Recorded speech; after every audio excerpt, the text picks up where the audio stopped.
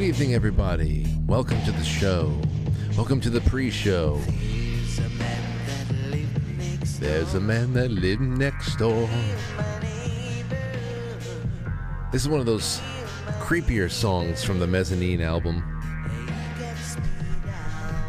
But it's me, it's Frank. It's the man next door. Wherever you're watching, I'm the man next door. No, I'm the man in the room. I've gotten inside the house, creepy enough. Or your car, or your big rig, or wherever the hell you are listening to this show. I'm glad that we're hanging out together.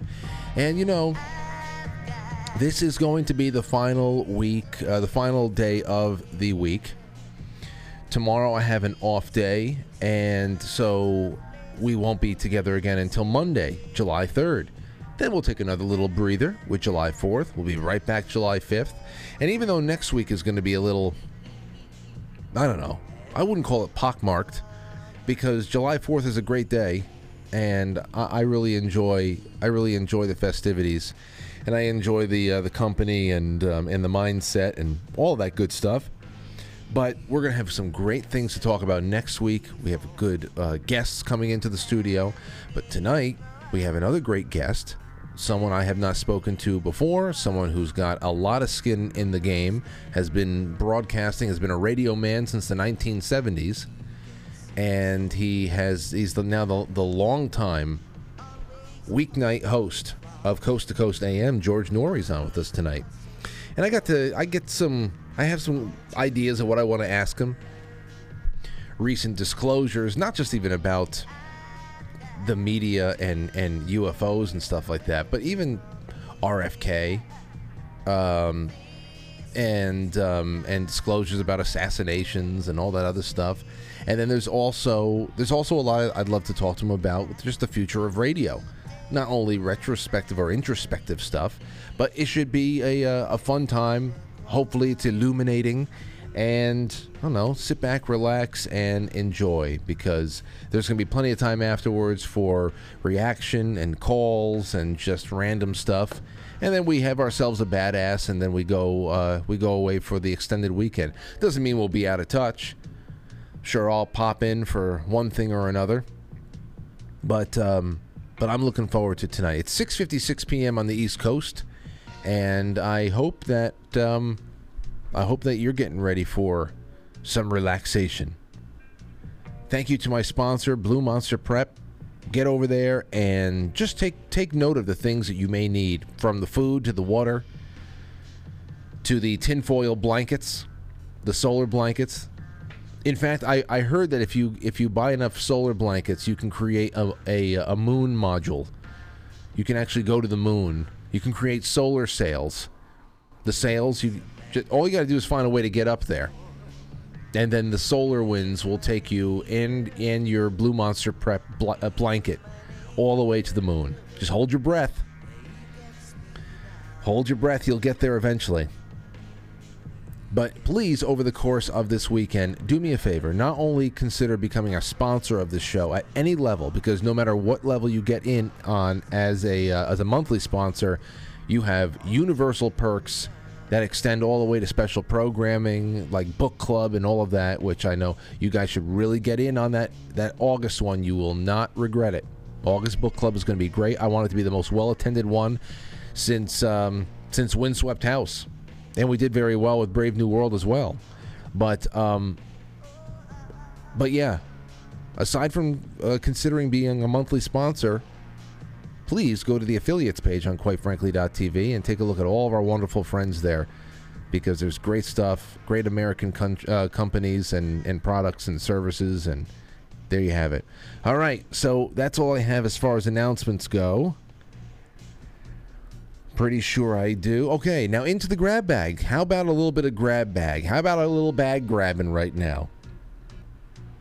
The first one up that I want to warm up with you is from Human Events. I believe that this is Jack Posobiec's site. The headline: Greta Thunberg meets Zelensky in Ukraine to discuss ecological fallout from the ongoing war. They're sending in the B team now, folks.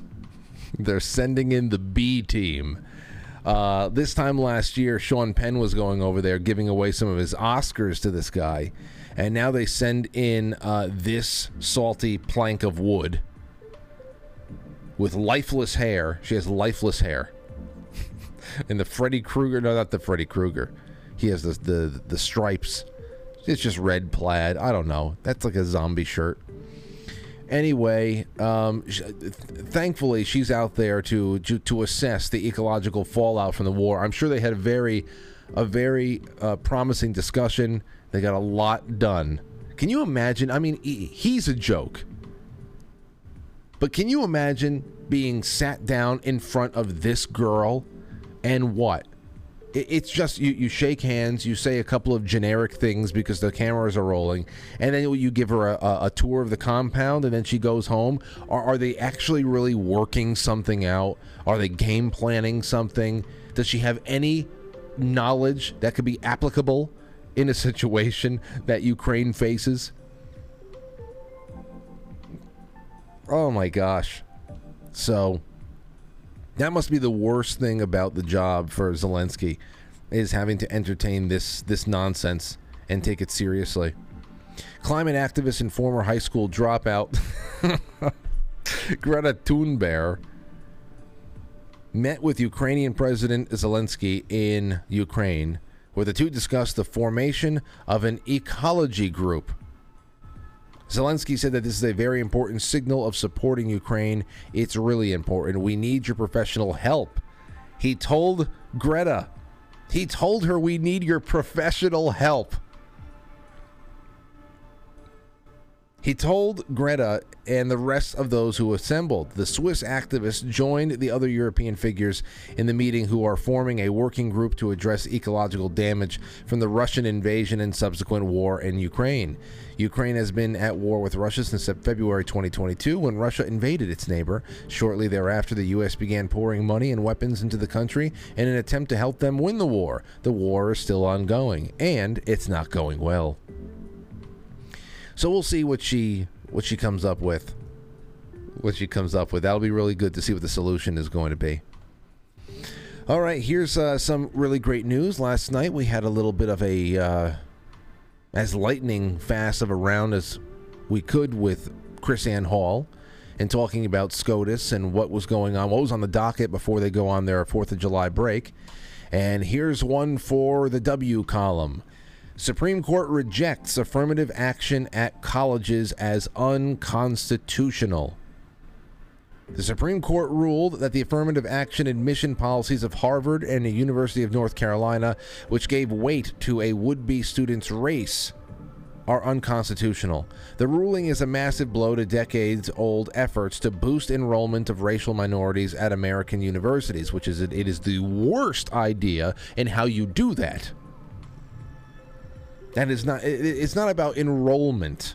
It's about stimulating ambition. It's about formulating a way to make sure that families stay together. That there's so much more at the root of this issue than just forcing children into schools. Just forcing children into schools and filling arbitrary quotas. But they don't care about actual solutions. They don't care about actually repairing damage to so-called communities, to families. They don't care about that. They care about acquiring money, directing money, being the only ones who are able to direct it, to be able to attack those who want to siphon off any of that money into a more reasonable direction. It's just all about creating political cudgels. And human life be damned, just like everything else with them. The ruling is a massive blow. The court's majority opinion said that the school's affirmative action programs, quote, unavoidably employ race in a negative manner, involve racial stereotyping, and lack meaningful endpoints. You're right. Meaningful endpoints as far as, is there ever going to be a sunset to this? It's one thing to say that coming out of the 1960s, if you say we're coming out of a dark age here, and we're going to try to transition into a new phase of our society and the way that government and society, I mean, it's all nonsense. But it's one thing to say that we're coming out of a dark age and we're going to put on some training wheels to get the to get the gears in motion. Obviously not what this is all about.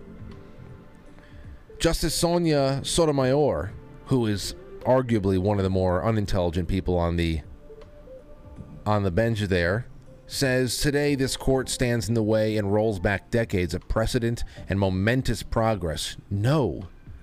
Precedent, yes. Precedent, but precedent is not law. It's certainly not constitutional law. Precedent does not amend the Constitution, so I'm glad. I'm glad. It's a good thing. No doubt about it. It's a good thing.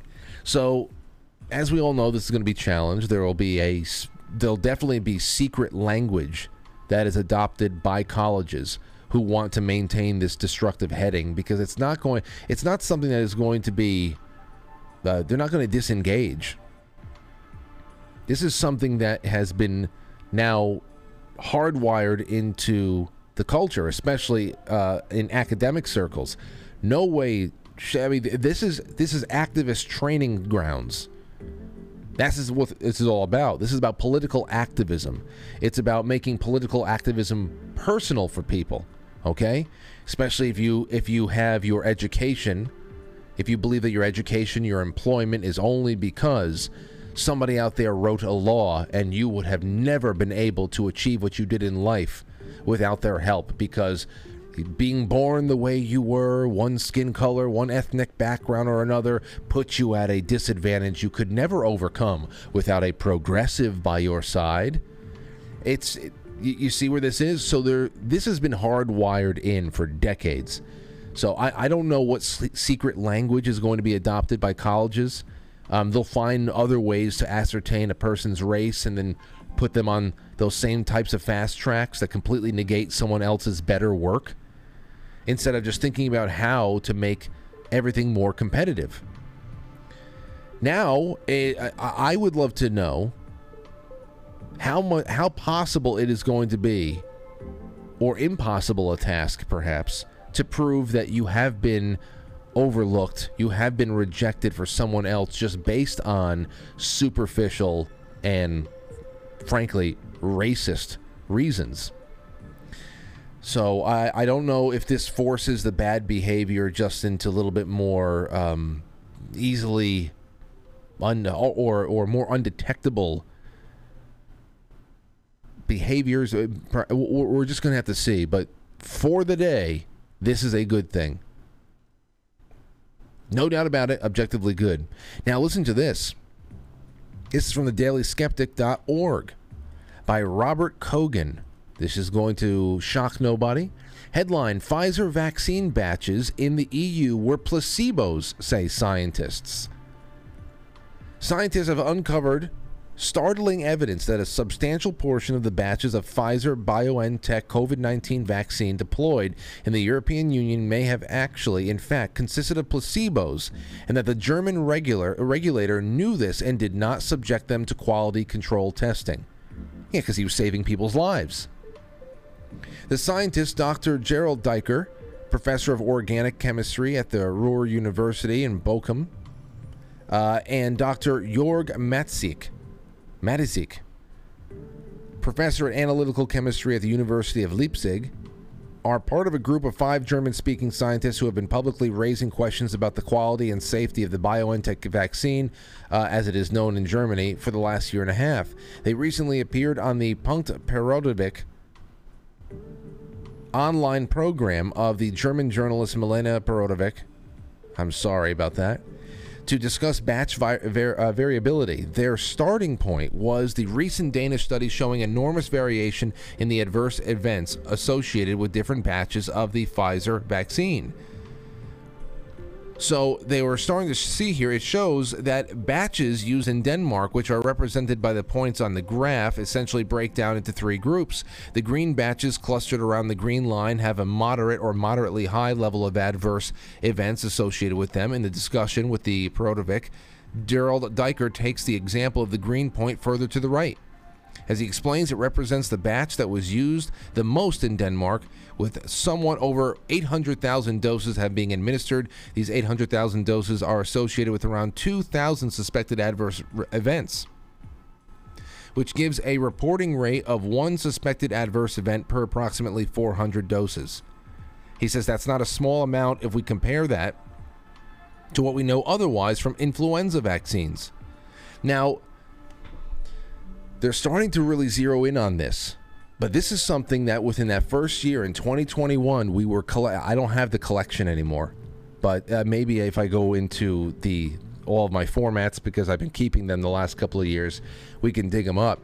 But throughout that year, the headlines, there was no end to the headlines of pharmacies, of people all over this country and in other countries saying, oh, this batch of vaccines that we got is just saline. There's nothing in these. And so it started becoming a little bit obvious here what's going on. They built the control groups in. No doubt about it. And of course, with every last one of those articles, they say, oh, don't worry, everybody. It's totally safe. Everything is okay. We will get in the real stuff so that we can get everybody vaccinated. Which, of course, is ironic because the safest thing you could probably put in your body compared to the other one is the saline. And it just, come on now. It's got to be, now how these batches went out, how they were planned, or how they were just mixed in by, do they have tracking elements to them? I don't know, but it is way too well documented. The pattern is way too well established. And seeing this pop up again 2 years later, to see that it's still happening or it's still being studied in very significant ways in different parts of the world, it's just something to consider and something to ask, how did that play a factor, and how was it used? In what way? To create what kind of a control? To only target certain groups, certain states, certain communities more than others? Your guess is as good as mine, but the pieces are there to be wiggled into place. So go ahead and do some wiggling. All right, here's another headline that is just incredible. And I don't even know how this is possible. This is from Daily Mail. Woman loses her leg after getting caught in an airport travelator. So I guess one of those, not necessarily an elevator, not an escalator, the ones that are just, the conveyor belt that you walk on. Passengers' horror as moving walkway in Bangkok airport mangles a victim's limb, forcing medics to amputate it in order to free her. This makes no sense to me. Watch this. A female tourist has had her leg amputated there in the airport. That's what they're saying. After getting it caught in a moving walkway at Bangkok airport, the 57-year-old Thai passenger was due to board a flight from Bangkok's Don Muang Airport in the southern Nakhon Si Thammarat province this morning in airport's Terminal 2. But in a freak accident, she tripped over her pink suitcase before her left leg was dragged into the mechanism at the end of the travelator. Horrified passers-by fumbled to turn off the emergency switch at the machine as the machine continued tearing through the limb's muscle, tendon, and bone. Medical team they had to cut her leg off from above the knee. According to the airport's officials, she was taken to a hospital in the area, in the capital, for an emergency treatment. Now there she is, and there's her leg that is caught under the top. How does this happen? Now, she looks more annoyed. I know it's a still frame. She might be in the worst pain of her life, and if this is all true, then definitely. But how does it happen? The medical team at the hospital said she was initially sent to Karun, where she was told that they could not reattach her leg, but the woman requested being transferred to another hospital to assess the possibility. Airport authorities have ordered a probe to determine the cause of the accident. The suitcase lying near her was missing 2 wheels, and the yellow comb-like plates were broken off from where they're typically over here. Look, you'll see. Where is it? There. That thing was broke. You've seen those things before. But how? How do you get a human leg into there? How do you get a human leg in there? I don't know. Now, until somebody... It just looks awful fake because I can't see the physics behind it. That's just what it is. Then again, what would faking something like this really serve? I don't know. But they had to take her leg off from the knee. Now, what about the femoral artery? Obviously, they had to put a tourniquet on there to do something like that, but they had to cut her leg off. Would they have to put her out there? They had to... there's just so many questions. And there's not enough answers in this article. Just not enough. The walkway was manufactured by Japanese company Hitachi and was installed in 1996. Okay, well, it's old. The airport director said, adding that there is a plan to request for a budget to change to the newer model in 2025. In 2019, a passenger's shoe was damaged after it was caught in the airport's moving walkway in Terminal 1. The airport released a statement afterwards saying the faulty walkway was repaired and reopened in about an hour. It's one thing to stub your toe and get the front of your shoe caught into one of these things. It's another thing to have the biggest limb on the body, slip under that little flap. How? But hey, maybe there will be an update to all of this. And then the rest of the article is just showing videos of other people of all ages getting their faces and their arms caught in escalators and you name it. All right, well, anyhow, let's get this show underway, and we're gonna have a fun time tonight.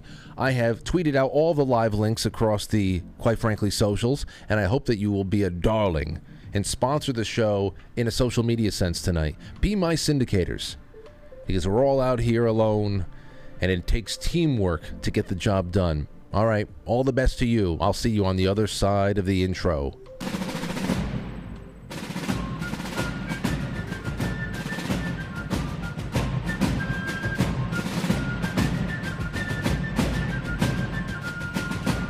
You let one ant stand up to us, then they all might stand up. Those puny little ants outnumber us 100 to 1. And if they ever figure that out, there goes our way of life. It's not about food. It's about keeping those ants in line. That's why we're going back. Does anybody else want to stay? Let's ride!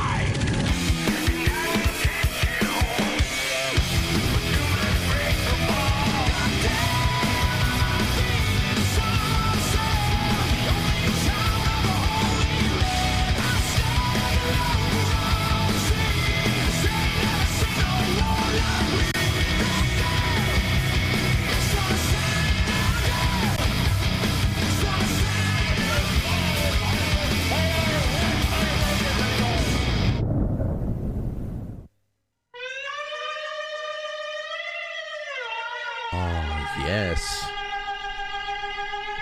Good evening, everybody. 7:17 p.m.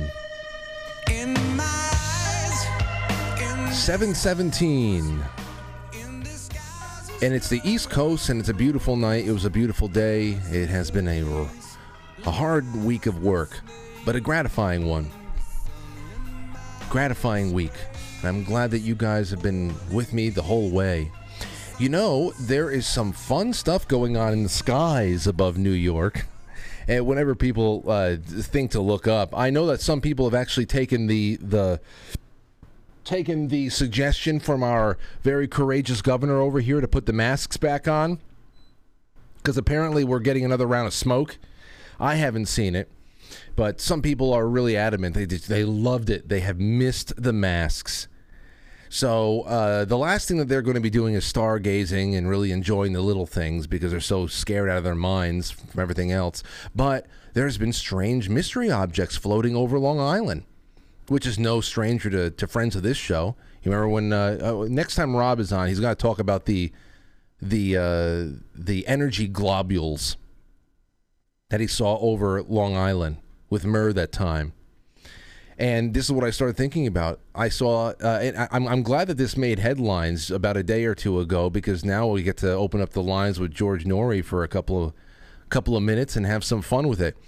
Very strange mystery objects floats over Long Island. A Long Island man captured video of a mysterious object gliding in the sky over Suffolk County this week, setting off speculation.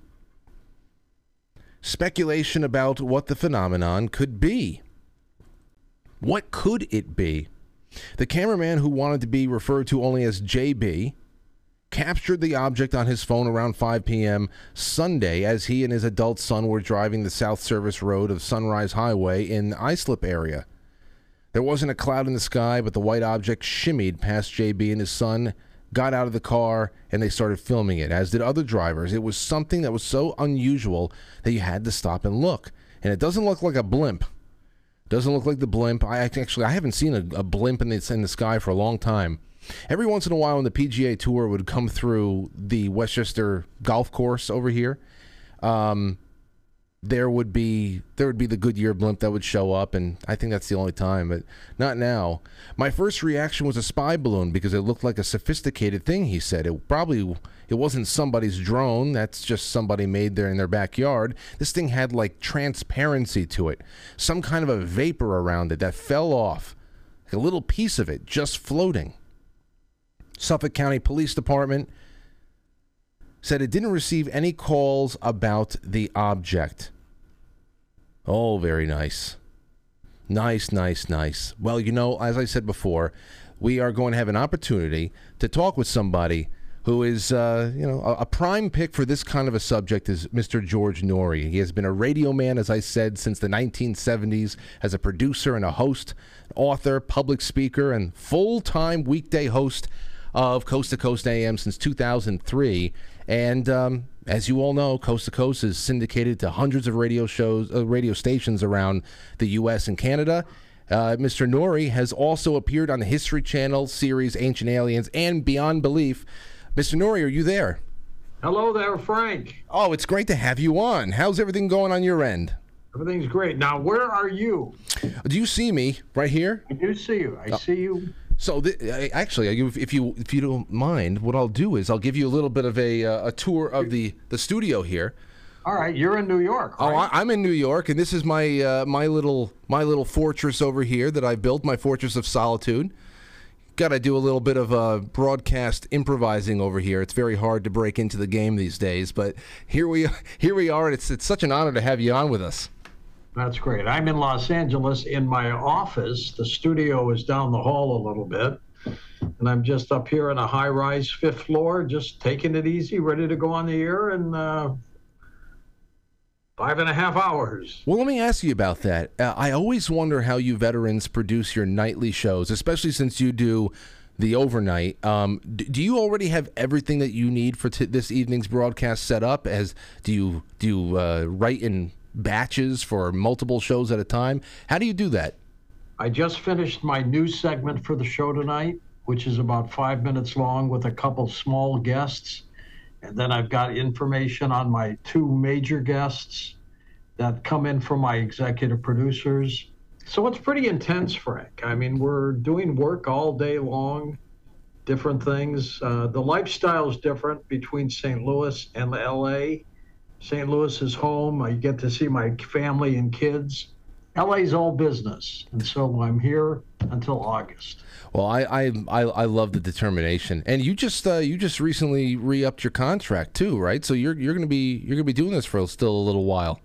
5 more years. I'll be about 110 when it's all over. You know what? Let me ask you about that, because let's say in 30 years from now, you say, okay, you know what? I think that the beach is calling for me. I want a little bit more relaxation. I want to retire to a beach. And 30 years from now, you say that. What is the vision for the future of Coast to Coast, the dynasty? Are you the one who gets to pick the successor? Is there a tribunal of alien grays? What is it? I'm going to keep working, Frank, until I die. I've already told my producer that if I die on the air, and I have died on the air a couple times, by the way, but if I die on the air, he's going to go on and say, I'm sorry, George has left us. and they pick up from there. We've got some weekend hosts that are pretty capable, but I'm going to just keep going until the good Lord says, you're done. Either that or a pizza roll takes you out, right? That's Now, that happened once. the famous story about the pizza roll. I remember that.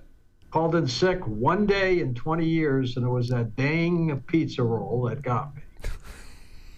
You know, between pizza rolls and Hot Pockets, people have a lot of the similar stories about that. They think it's safe to bite in there, and then all of a sudden, hot lava has just been spewed down your throat. Absolutely. Oh, well. It says on the package, cool to touch. Well, I touched it. It was cool. What they don't tell you is inside it is hot lava. And I thank God I didn't swallow all of it. I spit it out. The doctor told me the next day in the emergency room. I went that night, but the next day he said, had you swallowed it, your vocal cords could have been shot. Jeez. That's scary. Oh, yeah. Especially when you're in the business that the vocal cords are everything. That's your instrument right there. Absolutely. But that's over 10 years in the past now, and you've survived, and everybody's very grateful. Right before I brought you on, I was reading an article about a UFO sighting over Long Island. So I'd like to ask you a UFO question first. Now, Sure. for generations, people sought out shows like yours because you entertained paranormal and parapolitical subjects with a warm curiosity instead of ridicule. But how do you feel over the last couple of years, this 180-degree flip in serious mainstream coverage of things like UFOs? Does it make you, is it a bad smell? Do you welcome it? Do you think it's suspicious? What do you think? It vindicates what we've been doing on this program for so many years. The fact that the mainstream media is beginning to wake up and decide, there's something to it. But it's not just them. Frank, government's doing it. Look what NASA's doing it. They're going to work on a full report by July on just what these things are. Senator Mark Rubio, he thinks something's going on. We've been reporting this for years, long before even I came into Coast to Coast when Art Bell was doing this. But something's happening. We're being visited. We have been visited. We may have been seeded, as some theories have said. It's exciting times. Well, you say wake up there, and I think that's something that everybody we all are screaming these days. We feel like there's just something brewing, and we need to wake up to a greater reality one way or another. And I think one of the more notable things about this last couple of years of so-called, whether you want to go confirmation or disclosure, is that there is a really inert kind of reception from the public. You've been doing this for a long time. Please answer this question for me. If we were in the summer of 1999 right now, how would we have reacted as a public to first the military admitting that unidentified craft are swarming our warships and they don't know what they are, and then to have whistleblowers testify about craft not being human in origin? How would that have played to the public in 1999? Because I feel like it wouldn't be as sleepy a reaction as we're getting now. There was a report years ago that said we can't handle the truth. That's a line from a Jack Nicholson movie as well, Few Good Men. I think we can handle the truth. But if this happened in 1999, I think people would be reacting, the average person, the same way they're reacting now. And that is, I believed it. I believed it then. I believe it now. We're being visited by ETs.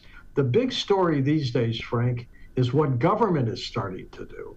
What is government starting to do in terms of investigating, probing, and trying to do that? And the big question is, why are they doing it now? Nobody knows, but it's fascinating, isn't it? Oh, yeah. Yeah, it's fascinating, but I think it's a lot more suspicious for people like me. I'm not as hopeful about this recent turn of events as other people are. I think that there is a lot of deception behind it, though my curiosity in the subject has never wavered.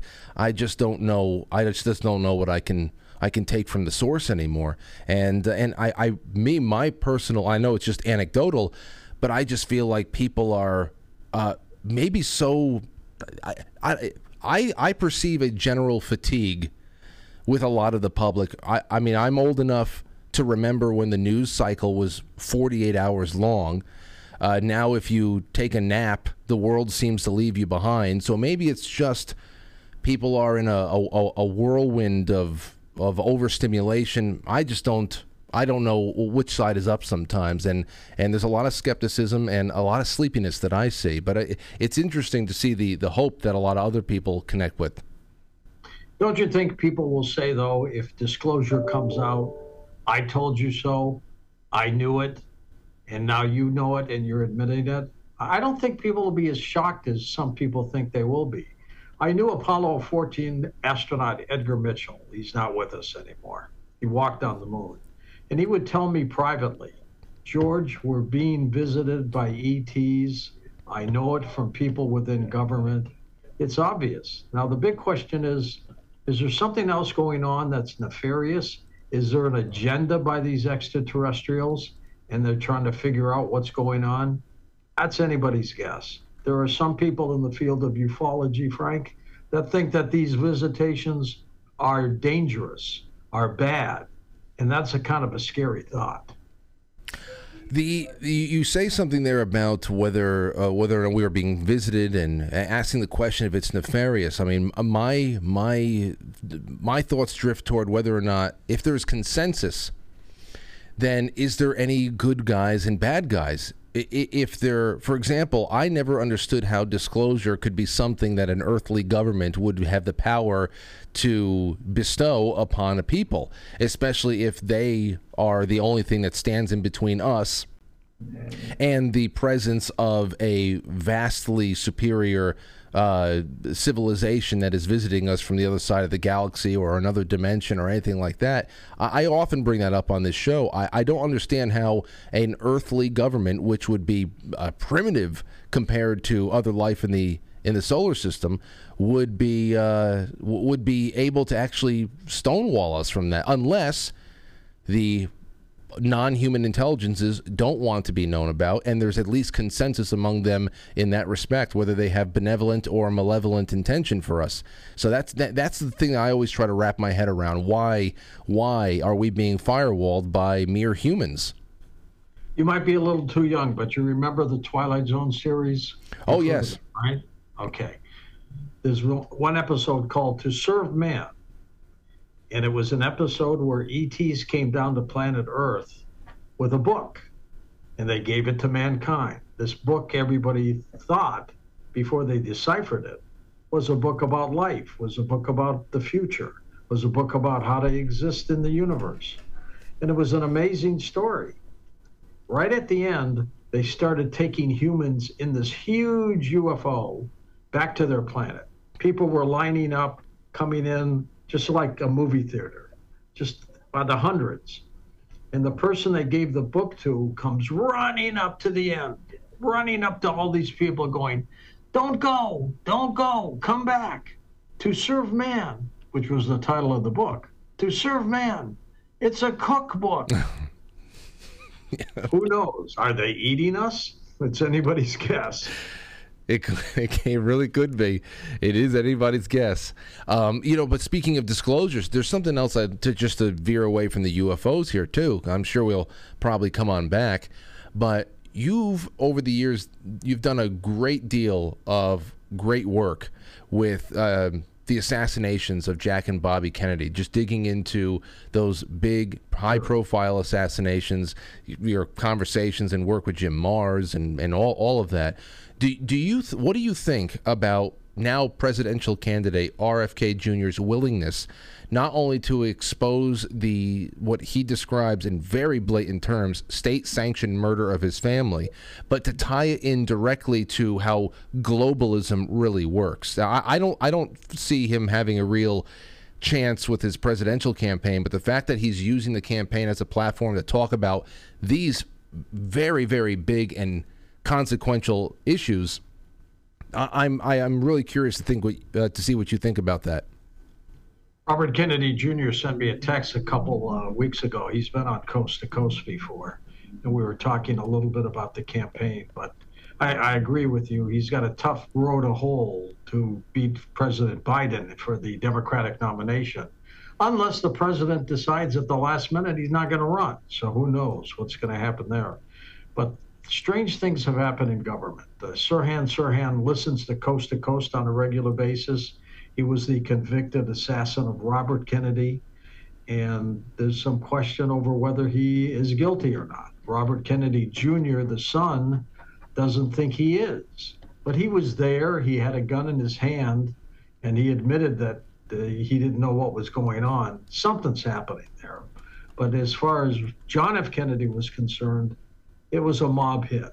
They were trying to get rid of Bobby, and they thought the best way to do that was to get rid of John, and that's what they arranged. Lee Harvey Oswald was exactly what he said he was, a patsy in this whole thing. I saw this recent interview that RFK Jr. did with Bill Maher, and it was stunning just how much detail he went into the play-by-play of his own father's assassination with Sirhan, especially getting into his inability to remember anything. And he's maintained that, and his lawyers have maintained that since right after the shooting, which of course begs the question about whether or not Sirhan was a willing or unwilling agent of MK Ultra, and that's another thing that RFK has brought to the campaign trail. I mean, these are pretty sensitive subjects. These are things that would only be talked about on places like Coast to Coast for years, and now here is I don't know, you can call him a major. Is he a major candidate? He's definitely a serious candidate, and he has the name brand behind him, but it's really daring for him to be talking about it, don't you think? Absolutely. He's got about 20% of the Democratic vote right now, but he's got a long way to go. But you're right. Sirhan may have been a Manchurian candidate. Was he hypnotized? I do believe there was more than one shooter there on the Bobby Kennedy assassination. There's just too many strange anomalies about bullets heard. You know, how many bullets did he have in his gun? How many bullets did people hear? Where was he shot? He may have been shot from behind by somebody else. Lots of strange things there. As far as his tying this into the state of the world and globalism, how it's more than just trying to get subsidies for an NGO or to feed the hungry or something like that, that there's a certain type of brutality and tyranny behind globalism that is anti-democratic, illiberal. You talk a lot about the dangers of globalism as well. Is this still something that you see creeping and growing more and more fierce? Oh, there's no question. And we need as people to continue to be aware of how we are being used and manipulated and fight back as much as we can. I think in the long run, Frank, we're going to win. I think in the long run, people will win out over those people who are trying to control everything on this planet. But it's going to be tough. It's not going to come easy by any means. But we need more people like you and what we do on Coast to Coast to keep people thinking so they don't stop. I agree. My issue again is where are people's attention being invested, and how consciousness either rises, falls, or becomes somewhat stagnant and inert. Because what's even more so worrisome to me, and I want to get your opinion on this, is how quick the evolution of the globalist sales pitch has been in recent years. When the UN and the WEF was promoting, like I said before, the ending of world hunger or whatever, there were still people that were very suspicious about ulterior motives that they have, about eroding national sovereignty, economic sovereignty. But now the people who are at the head of these, the figureheads of these organizations, they speak proudly about being what they call masters of the world through emerging technologies that they sponsor. So if they succeed in their world vision, what do you think the world would actually look like? Well, it would probably look the same, except we'd all be like robots, trapped. So the Twilight Zone. Sheep and cattle, just marching down the road together. But that's not going to happen. In the long run, you can't hold down all the people all the time. I mean, look what's happening in France right now with the tragic shooting of that young teenager by a police officer. They're rioting in the streets. They can't control it. You can't stop the people from doing what they do. They've got to do it on their own. It's true. It's true. And I really appreciate the optimism, especially toward the end of the week, because there's so many things to... Yeah. What's the B on the hat for, by the way? Well, this is the Brooklyn Dodgers. It's an old... I've been wearing... It's an old hat. That's an oldie. Oh, yeah. Yeah. Yeah, well, baseball used to be New York used to be the baseball capital of the world, and even though I'm a Yankee fan at heart, there's something very cozy about the idea of these little tiny boroughs having their own professional teams, and it's just a little piece of the past. I just like baseball and American history. I think it goes hand in hand. Wasn't there a no-hitter just pitched? Yes, Domingo Germán of the Yankees pitched a perfect game last night in Oakland, and I missed the whole thing because I was actually preparing for this interview. I forgot that they were even playing because the Pacific Coast game time, but it was pretty impressive. Though, It's impressive. I mean, for a pitcher to do that, and you got to have the backing of your teammates who would probably perform some great plays to keep that no-hitter going. Absolutely. No matter Actually, was it a no-hitter or a perfect game? It was a perfect game. It's only the 24th time in baseball history it's happened. Now, he did it against the team that was 40 games under 500, and there was barely nobody in the crowd. But either way, they're professionals. To keep still a great feat. Absolutely, no doubt about it. Where were you born, Frank? I'm born right here in Westchester. You still got smoke from the Canadian fires out there? We had a week of it a couple of weeks ago, and now they're saying that there is a second sheet of it coming our way, but I haven't seen anything. My friends in the Midwest, they're kind of coughing their way through the week, but not over here yet. Yeah, my kids tell me in St. Louis it's been smoky for a couple days. Oh, really? What they need is some heavy rain to blow that stuff out of the way. My God. I know. We had a really strategic bit of rain that came in right at the tail end of it, and it was crazy how it dissipated, and we got blue skies pretty quick after that. But I just never. That's just something you want to talk about, anomalies in the air, anomalies in the sky. Never in my life. Never mind. And New York is mostly forest. I'm sure that there's forest fires that break out from time to time. I have never felt or experienced that kind of thing down here, and it was so severe. It was just very odd. Yeah, way too many. And they had hundreds of fires, hundreds. To me, it sounds like arson, doesn't it? Well, that's the whole thing. They were saying that there was quite a few intense arson investigations going on at the time, but it didn't stop people from Justin Trudeau of turning it into a health crisis brought on by climate change. And so instead of the more compelling story there about who could have caused this, we were getting into another political food fight, which always just stops all conversation right in its tracks. And then nobody cares anymore, which is, I mean, you just copy and paste that into any situation now. Good point. How long you been podcasting? Well, I've been doing this since 2000. The shows I've been doing has been 2006, and that's a long time. Good for you. I started in college, and then you love something, you don't stop, and it was the best thing. My dream was always, hey, how do we get this onto satellite radio? Because that's where we can talk about things and have a little bit less restrictions of what we do. And then, over the time of waiting for, to be discovered or something like that, there was the internet that really started coming into its own. And I guess that's the biggest question outside of paranormal subject matter I have for you. That is, Coast to Coast has always adjusted with the times when it comes to technology. Always using websites when they were coming out, how to share media with people in the audience, satellite syndication, streaming, now podcast yourself. You guys have a really healthy appearance or presence on YouTube and elsewhere. But the core of your operation has always been radio syndication.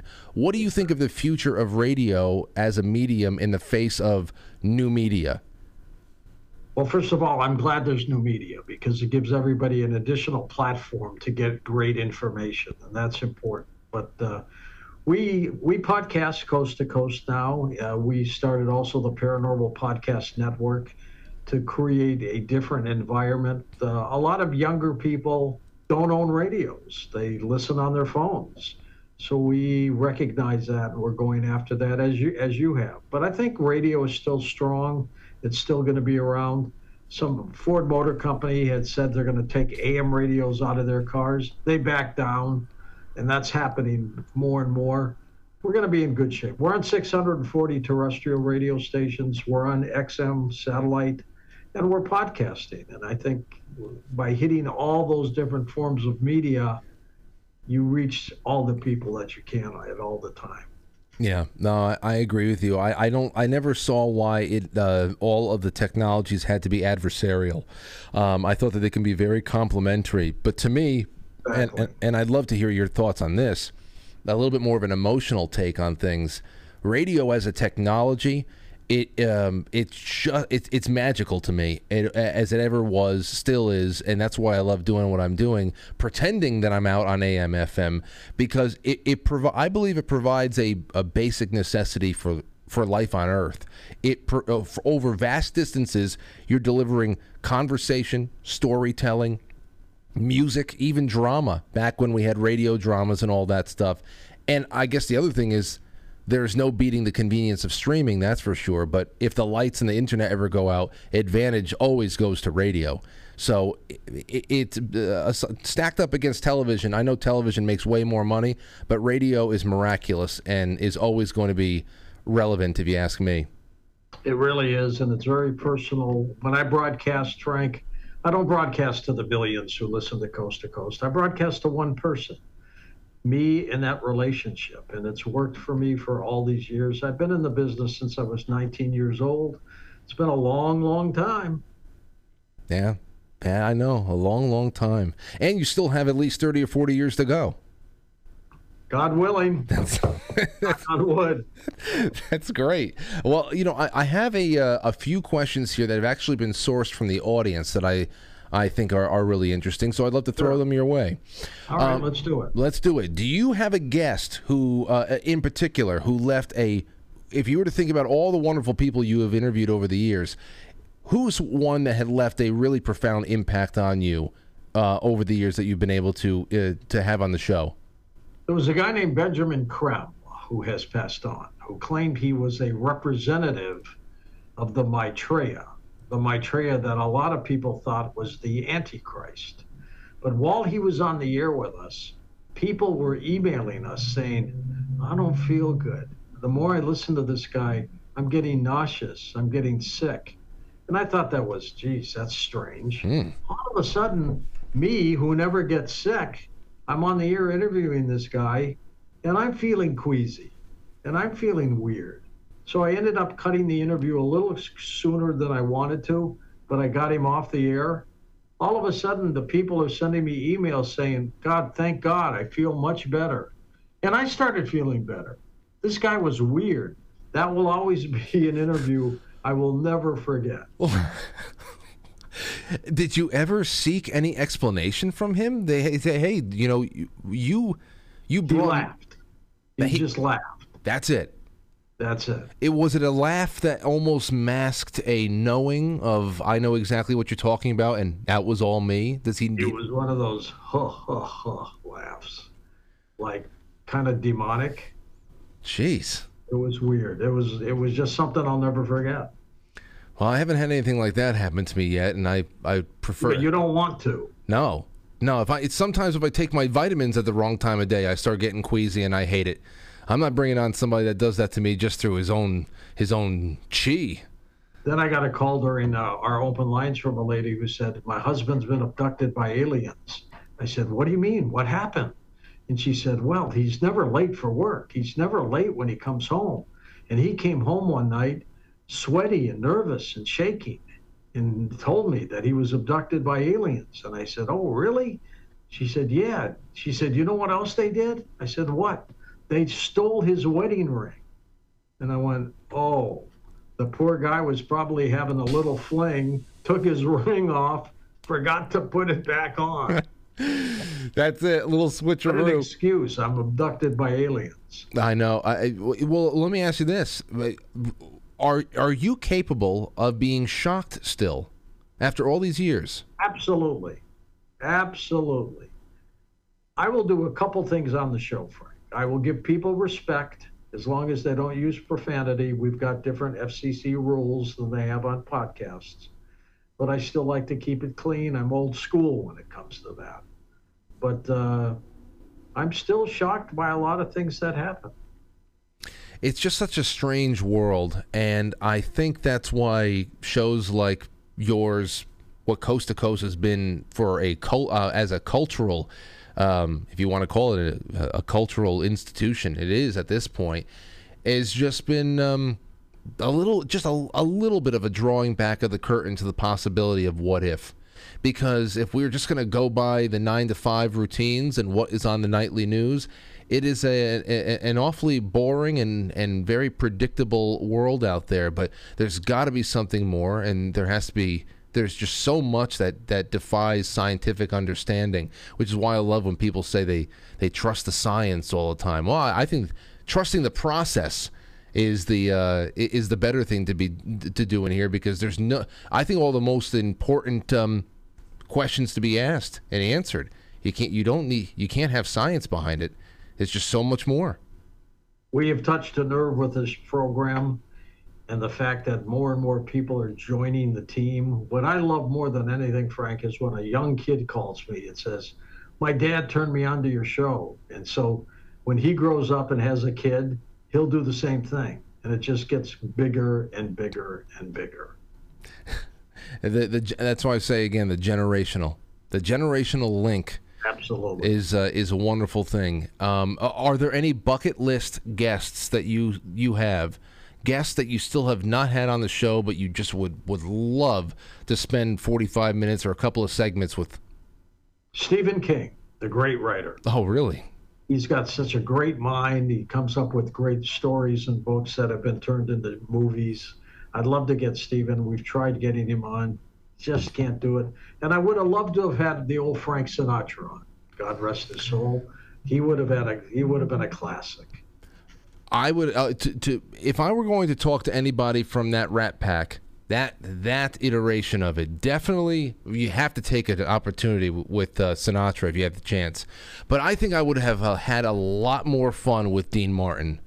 And that's just, I think about it all the time. I think he's definitely my favorite in that group there. Sammy had the best voice, but Dean was the whole package, I believe, and it just seemed too loose. And I'd love that. Stephen King, my interest in him has kind of faltered the more political he's gotten, but I used to just really, I used to consume every interview that he put out there, because from a creative writing standpoint, really masterful. There's nothing else to say. You can't take that away from him. But politics ruins so much, don't you? Don't you think? I think so too. But being out in Los Angeles here, Frank, I've run into Sylvester Stallone, Paul Anka, the singer, Rod Stewart, the singer. They're just all over the place. Keith Sutherland, and they're all nice people. They're all approachable, good people. Wayne Gretzky I was with last week, the hockey player, the superstar, and they're just super people. It's fun. Do they notice you on the street? Like, do you get noticed a lot in public? I do, at airports especially, or places I'm at. Beyond Belief and the History Channel's Ancient Aliens have done a lot of that. But the diehard listeners who know what I am and look like, they'll notice me too. Kelsey Grammer spotted me at a restaurant and came up to me. He came up to me and said, "I love your show," gave me his phone number and said, "Put me on one day." And I said, "You got a deal." But so that's happening. That's getting more and more prevalent. Well, speaking of Kelsey Grammer, I've read a lot about him. He's a very interesting guy. But have you ever spoken to someone like Dan Aykroyd? Because he's incredible. Aykroyd loves the show, calls us. Yes, he's been on before. We know him. He's a giant. I love the guy. I mean, he's so wonderful to hear talk about this stuff, because he's so well-read and great voice and just streamlined of information. Well, Mr. Noory, this has been wonderful to have you on. I have one last question for you, and okay. because I know that you have a lot of prep before you go live tonight. But here it is. This is a very important one. I asked this of a lot of people. It's a desert island situation. You go to a desert island, you can only take with you one type of cheese. Which do you take with you to the desert island? Cheddar cheese. You talking about a nice sharp Vermont? Yes, you got it. White preferably, but the orangey color one is good too. That's fantastic. I think we're on the same page with that. I love a lot of different type of cheese, but I'm not going to talk about one that I have to eat for the rest of the life. For the rest of my life, cheddar just holds up longest. I have one question for you. Okay. Why did you ask me that question? There's something, I don't know. It's I think it's very telling about a person, especially if they go to something like Munster cheese or a Gouda. A brie. A brie. You don't want to take a soft cheese to a desert island. There's just something about it. But there's something that could be gained from that personality. But I really appreciate. They're coming to take you to a home tomorrow, Frank. Yeah. They'll be visiting you, so. I'm really happy that you spent some time with me tonight, and I hope that you can come on again in the future. Now that I know how technology works, it'll be great. It's easy. So how do people watch? Obviously, they have to. There's 640 stations out there. They have to just go check out their listings there. But can they listen online? And what would you like to plug? We've got a couple things I'll mention. Coast Insider memberships, which you can sign up for at coasttocoastam.com. That allows you to listen anytime you want. You don't miss anything, and that's 15 cents a day, so that's a great little deal. Paranormaldate.com, if you're looking to meet people who understand you and get things, go to that, paranormaldate.com. And also, if you just want to listen on the radio, go to our website, coasttocoastam.com, and click stations at the top. And there it is. It's a real honor, Mr. Noory, to have the voice talk back to you is really kind of surreal sometimes. You hear it so much over the years, but it was great to have this conversation, and I hope that we can have you back. Great that you're east of the Rockies. Have a great night, Mr. Noory. Take care. Take care. All right, everybody, there you go. That is the end of the first hour. I'm going to take a quick break. When we come back, opening up the lines to you. It's Thursday. We've got nothing going on for the rest of the week because tomorrow is off. So I want to see, how did you like the interview tonight? Big name in radio. Very optimistic guy. I'm sure there's a lot of people out there who weren't so optimistic. And I would just like to hear your thoughts. And that would be fun for me, especially when it comes to the 48-hour news cycle and whether or not people would. I don't agree that in 1999 the reaction to all the news that is being thrown our way from the outside of our world news it's being thrown our way right now and has been previewed and has been massaged into the conversation since 2017. I don't think that it would be such a sleepy response. I don't think it would be the same. I think it would have been a lot more crazy. And like, what are you talking about? Now I think everybody's just a little bit more, whatever. Send the aliens. Just send them, please. Make the ray guns the biggest ones they can find, actually. So your calls in just a few seconds. 914-200-0269. Can't wait to hear from you. We'll be right back. It's intermission time, folks. Time out to press the like button. Thank you. Ladies and gentlemen.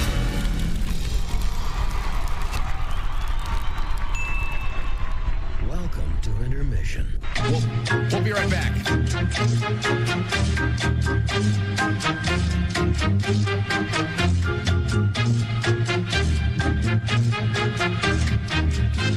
Yeah, intermission.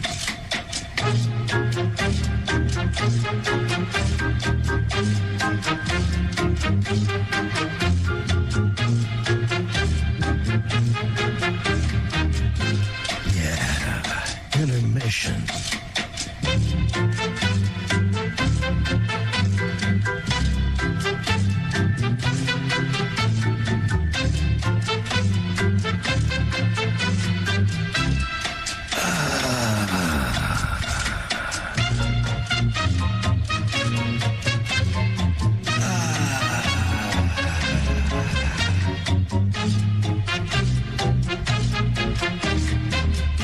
now entering. Quite frankly. Quite frankly. Quite frankly. Quite frankly. Quite frankly. Quite frankly. Quite frankly. Quite frankly. Quite frankly. Quite frankly. Quite frankly. Quite frankly. Quite frankly. Quite frankly. We all support quite frankly. Not quite. Quite frankly. Let's go, Brandon. Quite frankly, in Roma, Italia. Quite frankly. You going on Frank's show tonight? I want to get a Coke. Can I get a Coke? So everybody watch, Quite Frankly, with Frank.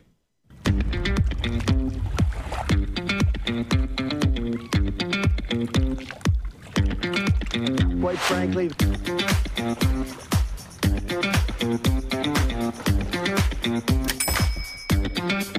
How dare you?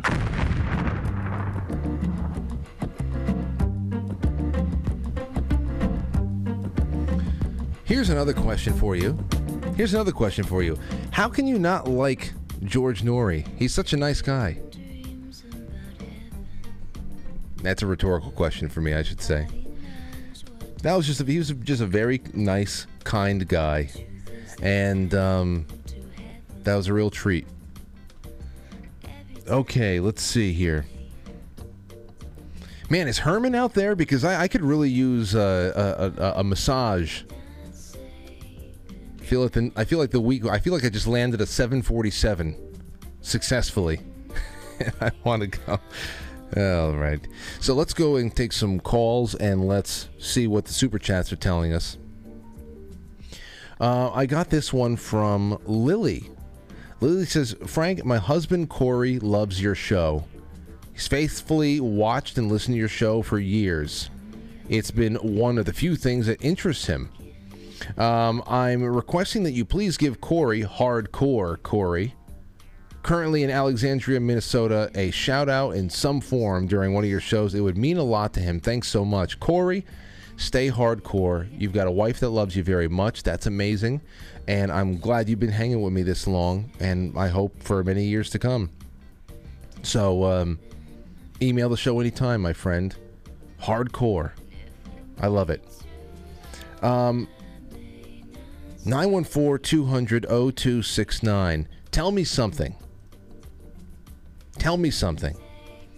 We spent an entire... You want to talk about the news cycle and how things have sped up? Where I said before, I remember when it was about 48 hours news cycle. You can hang your hat on something, it'll still be there for a couple of days. You take a nap now and the whole world has left you behind. You want to know how bored we used to be? And I'm not saying bored as if life didn't have anything to... I mean, I'm just saying compared to overstimulation that we are experiencing right now. We once spent an entire summer talking about nothing but Joey Buttafuoco and Amy Fisher. Are you old enough to remember that? Joey Buttafuoco? Everybody was Joey Buttafuoco for Halloween. That is how delightfully boring things were in the 90s. I feel like every summer in the 1990s, we were given one big murder trial to watch, or some big trial. One summer it was for Bill Clinton and all of his antics, and then there was another summer that was all OJ, and then you had Jean-Benet Ramsey was in there somewhere, and then you had a mix. You mix in a couple of Summer Olympics. We had the Olympics. Life was easy. You got one big murder trial a summer. Every 4 years, you got yourself another Olympics to watch. And that was it. And now, don't take a long nap, because you will be 3 months behind in news. And you know what? To hell with it. Good. Let's get 3 months behind. Let's talk about something else. But we'll take those calls. 914-200-0269. All right, let's see. A couple of super chats. The first one up is Teddy. What is going on, Teddy? Hey, no, it's actually Ray Finkel.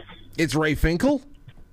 Yeah, Ray Finkel from #Horseface. What's going on, Ray Finkel? Oh, man, I've been watching you since 2017, the week of that daily solar eclipse. You know, it was a crazy week. I found you through Sean at SGT Report. Oh, wonderful. I'm so happy that you had George Noory on, man. Didn't ask him a question about Art Bell, but that's cool. You know, I was gonna. Cool with that. I was gonna get it in there too, because we were gonna go to. I wanted to ask him about the quickening that Art always would bring up, and obviously, I mean, here's how it was gonna go. Then I didn't have any backup art questions, and nothing else really came to mind. But when we were talking about globalism, the WEF, they're stating that they're going to be masters of the world. Really, that all could have brought me to a place in the conversation where I could say, is this where Art would always say that we are the quickening, how this paradigm shifting acceleration of events in the world, is this where it was all leading to? And of course that is but what I was getting to is it leading toward this combination of technological faith and geopolitical singularity. And you know, Mr. Noory was pretty staunch in how he believes that we're not going to go that far, and we're going to save the day, and we're going to redeem ourselves. So I guess as far as the end point of where the quickening was heading, I didn't want that would seem like a little bit of a redundant question if I brought it up at that point. Yeah, I know what you mean, but I believe in humanity, and I have a quick joke for you, like last time. Go ahead, please. Kamala walks into the White House and says, "Joe, 4 Brazilian doctors died on a plane crash today." And Joe says, "Oh, that's horrible. How many's in a Brazilian?"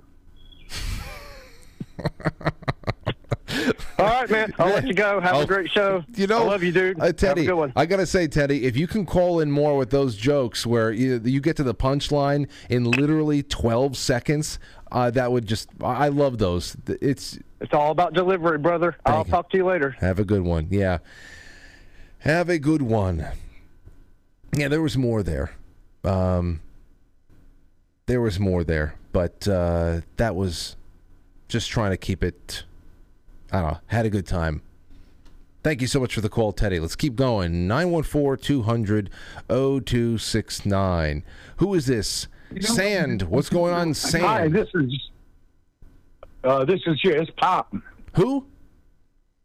J.S. Pop. What's going on, J.S.? Hey, not too much. I just want to tell you, what a great thing having George Noory tonight. I thought it was awesome. I used to drive across country over the middle of the night for decades, going from gig to gig, and he was always the best show on the radio. You know, it's one of those things where if you're already a fan of talk radio, or in this case now it has evolved into podcast, which is really, it is a new form of talk radio. People want to hear conversations. They want to be roped into a really interesting breakdown of events or thoughts or dreams or whatever the hell it is. But you cannot deny what AM broadcasted or AM FM talk radio has meant to so many people, especially in third shift overnight. It really does become that companion. And as Mr. Noory said, it's not about sitting in front of a microphone and knowing that you are being syndicated out to, you know, however many millions of people still listen over, you know, the 640 stations that they have all over the world. But it's really just about a personal experience. That is a real special thing for somebody to settle in for a show that you like, especially on the radio, where most of it is theater of the mind, and it's very cozy. And it's what roped me in. Oh yeah, I mean, the best part about him was I used to go from city to city, and I used to have to change the AM station to find the station he was on again to keep up with the shows. But he just gets on and he's himself no matter what the topic is, and it's always interesting, and it was always really good to, you know, keep you entertained and awake and thinking while you're driving hundreds of miles overnight. You know, that's very well said. And especially since it comes from firsthand experience. You know better than anybody else. And now the now the because of the way that you can download things and listen to things at your leisure at any time, you can recreate that feeling whenever you want. And it's always good to go back into archives of things too, because there is so many years of conversations that hold up, that aren't dated, because it's always talking about the mysteries of the unknown kind of stuff. When you're not that's the one thing about politics. And thank you for the call, JS. Politics dates you. You miss out on somebody's podcast from 3 days ago, and all, a news and politics podcast, and it's just, what's the point? Like I said, we're on a 6-hour news cycle, and if you missed something from 3 days ago, sometimes it can be like, all right, well, whole news, this might as well be 3 years at this point. But when you really start getting into the human interest stories, and a lot of things that are human interest are the unexplained experiences that we have in life, that's where the magic is. And then you can go back to those episodes over the course of years, and it still makes you feel, what if, or what else is out there. All right, let's take a couple of super chats. Over on let's see here. Over on quitefrankly.tv. Let's see. Dagny says, Frank, your show is the best independent media, levity, sanity, and all-around great community of truth. Thank you so much, Dagny. Thank you so much. Matt in 1776 wants everybody to know that the iPhone app is there for Foxhole. And all you got to do is send him a screenshot of the notifications that you get, and you on your push notifications that you get on your phone, and you get 100 gold pills. Matt also says he loves this topic and the guest. Nice choice, Frank. Hey, I'm happy that we were chosen. And I also want to give a very special shout out to one of our newest members of the team at Quite Frankly, associate producer Krista Roman, because she's been booking for me for 3 weeks now, a little bit more than that, just before June came around, and almost instantly we had George Noory booked, and that was just a great get. And thank you for that, Krista. Really great job. Let's see. Robert Sarnes, thank you so much. Cynthia says, this shit would never fly in 1999. Keep that in mind when you call in. That question, would any of this, what would the reaction be? Perhaps people wouldn't believe it. Perhaps people would say, oh my gosh, what are you talking about? This is world changing here. But would they be this right over the head? I still feel like, you remember when when Frank Zell called in the spring of 2020, and we were really getting into the lockdowns, like the deeper parts of the lockdowns, and people are starting to realize this was not just 15 days. It was not necessary, and it was all because of behavioral modification and fear and trauma. We were in a state of shock. In that state, have you ever been around somebody in a state of shock? They almost feel like they're punch drunk. Well, I feel like we're the vast majority of people, in some way, shape, or form, are punch drunk and don't care because they're just tired of it. I think that would be the big difference there, especially in 99. And thank you, Chai Possum says, love you, Frank. Thanks for bringing the best. Thank you, Possum. Thank you to Captain Flint. And that is from the gold pills from now. We'll go to the Rumble Rants in just a second.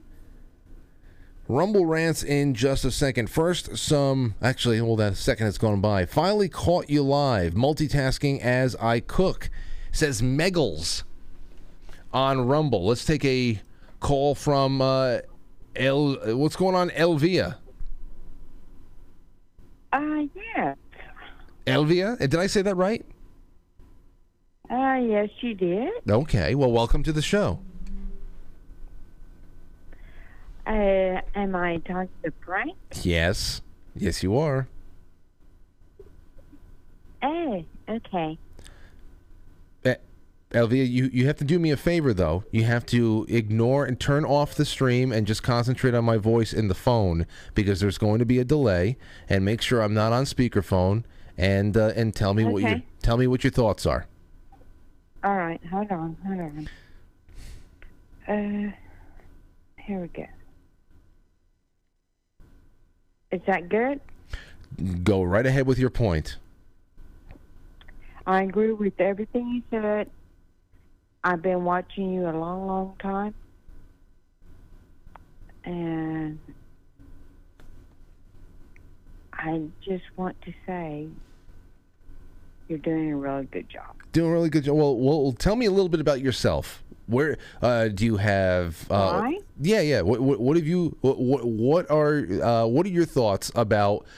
What are your thoughts about the whole 1999 reception of big earth-shattering revelations and questions about where we are and whether or not we're alone in the universe and all that stuff? Do you think that reaction would be different from now and 1999, or would it be about the same, like George Noory said it would? There's no right answer. You can just you give me what your gut tells you. All right. I'll tell you what my gut tells me. Okay. My gut tells me we need to get rid of all these lefties that are pushing all this sexual crap on our children. Gotcha. Okay, well, there you go. I guess that I guess that is just as in maybe thank you for pulling me back to reality, Elvia, because what you really has said is there's far more pressing issues than the UFOs, and we have to watch out for the complete unraveling of our culture and the morality that used to underpin it. So thank you for that reminder, and I hope you call in again soon. Well, I'm just saying it's like that everything that's going on. I get you. It's like it's just distracting us from what's really happening. Absolutely. And what's really happening is they want to take over our kids. Well, that's what's happening. You're definitely focused on the right thing there, and thank you for calling in tonight. It was great to hear from you. Okay, Frank. All righty, have a good one. There you go. There's Elvia. Great to have her on. NJSF on the Rumble Rants says Tom Woods sent to his mailing list the Harvard alumni letter on the SCOTUS decision. His take is they'll just keep doing it, but find ways to hide it. That's exactly what I thought too. You don't need to be a policy wonk or anything like that to try to figure out what's going to happen. Again, who are the water carriers? Who are the torch bearers for this kind of outlook? Remember what colleges do. Remember what colleges stand for now.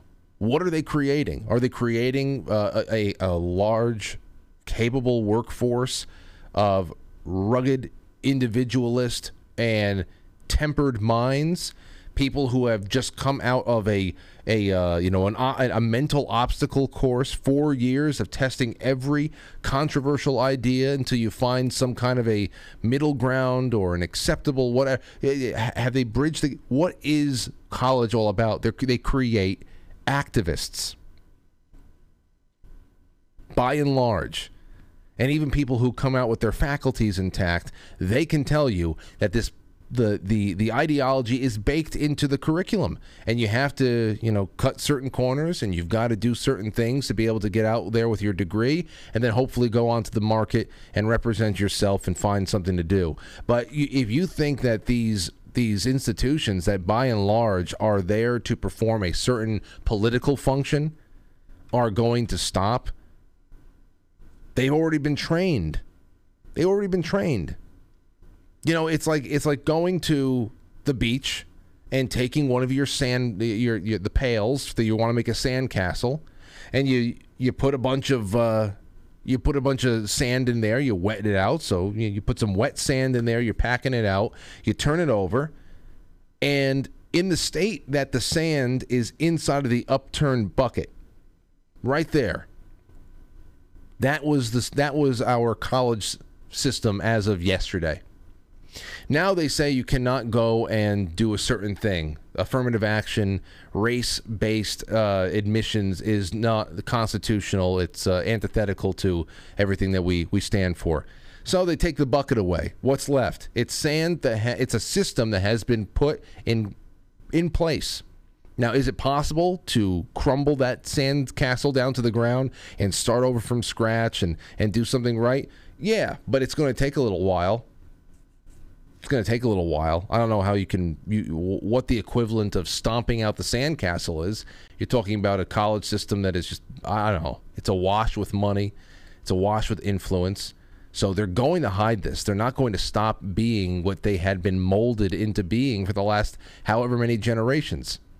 Now, the real question I asked before is, how is it going to be possible for people to take colleges to task for not accepting them and accepting others? Because it would have to be public knowledge of what everybody in a classroom around a student or what everybody in a school had brought in as part of their school transcript from high school. And that is not public knowledge. That's all private information. So, how are you going to do it now? It's just a learned behavior at this point. It's going to be tough, but nonetheless, a objectively positive opinion. All right, let's see. A little bit more on the Rumble rants, and then we're going to go into, I just want to get caught up. Dagny says, Happy Independence Day, Frank and the Franklies. Thank you. It's popping up over here, too. Thank you, Dag. NJSF again, FYI, the smoke from 2 weeks ago reached Europe. And while lighter, it was still felt. Canadian smoke reached Europe? I didn't know that.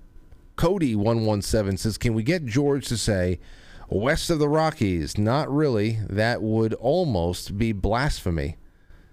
Love, Art, and George. Awesome show tonight, Frank. Well, he did do an East of the Rockies for us as he signed off. Isn't that nice? Freight Awakening says, great interview, Frank. Stephen King, though? Really?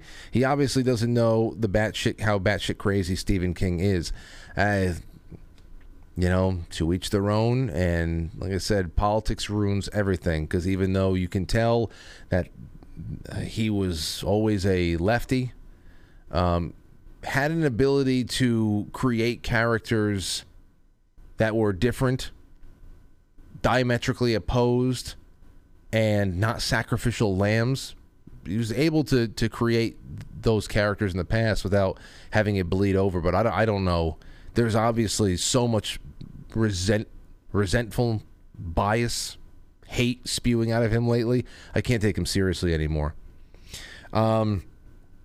There is something else too. I mean, there are other things that I didn't find a way to bring it up, and perhaps if we have him back again one day, I can ask him. Like, for example, I know that he's a very big fan of people like Dan Rather, and had an interview with him, and it was it's obviously a very special night for George Noory, but for somebody who's so invested in the story of the JFK assassination, how can you look at Dan Rather as anybody other than an agent of Mockingbird? I mean, that's just, he was out there carrying water for the company from the get-go. So there's things like that I take note of, and also people from the audience have I've had conversations with them about it. But again, you're never going to find 100%. You're not going to be in unison with somebody 100%, and it's really just about, are you talking to a good person? And I think that we had a conversation with a really good guy tonight, and I enjoyed it. Let's see here. One more. Guilty or Gully 45 says, love you, Frank. You make me laugh like few others, especially since humor seems to have disappeared. Much love and respect, Gully. I'm so great to have you. So great to have you out there enjoying yourself, Gully. Tropical Rocket says, happy 4th, everyone. See, it's great. It's a nice little meeting of the minds here. All right, so let's go. Let's go into a little bit more from the audience. 914-200-0269. 914-200-0269. We're going to take those. And also, that's the other thing tonight. Go into Gilded, and you jump into on-air calls in Gilded, and you will see there's a first-time caller line, there's an international line, and right now there's a time traveler line. Just jump into any of them, and you can be brought into the show. It's good quality calls that we were testing the other night, and I would love to have some more calls from Gilded because we can go and take them in and have one more source of that. Gonzalez, what is this? Who's this? Hello? Caller? Gonzalez? No? C, what's going on, C? Hey, Frank, it's Chris, and I think you're right. This Supreme Court situation today, there's going to be a requirement that we flip FERPA. So that we flip what? You know what FERPA is, Frank? That we flip what? Are you on speakerphone, Chris? FERPA. No, I'm on a earpiece. No, okay. Here, I'm trying to change. I'm sorry. All right, so then say it one more time because it's a little bit muddled. We flip what? Is this better, Frank? Yeah, a little bit better. So what was your initial comment? So I was in the university system for a long time, and I got out of it because of the ridiculous amount of racism. We've talked before about a couple things. And the FERPA, F-E-R-P-A, FERPA, Federal, I think it's Federal Educational Rights Protection Act, FERPA. Okay. And it's what prevents you from looking at student records or sharing anything about a student if you're a teacher. So that's if you're a teacher, though. But what I'm saying, it's going to be even harder than that, Chris, because let's say you're somebody that really, you know that you have the goods and you get rejected from a school. You first have a really, really tough road ahead of you if you think that there's been something wrong going on there, that you are at the shitty end of a stick, and that is you have to find somebody that got in that you know for sure did miles worse than you, and you have to be able to prove it in some discernible way that proves the intent of nothing but race as a motivating factor. How do you find that information on somebody? You have to start just randomly investigating students to make sure that everybody's there, and then you're going to be investigating. I mean, it's a mess. It really is a mess. Yes. And the school itself has FERPA rights and protections. So you can't go, I want a freedom of information request of everybody's SAT scores, right? They can't link the data to the person. So you would have to find somebody who got in there and knows they shouldn't be there, and they would have to openly share their own data with you in order for you to file that case.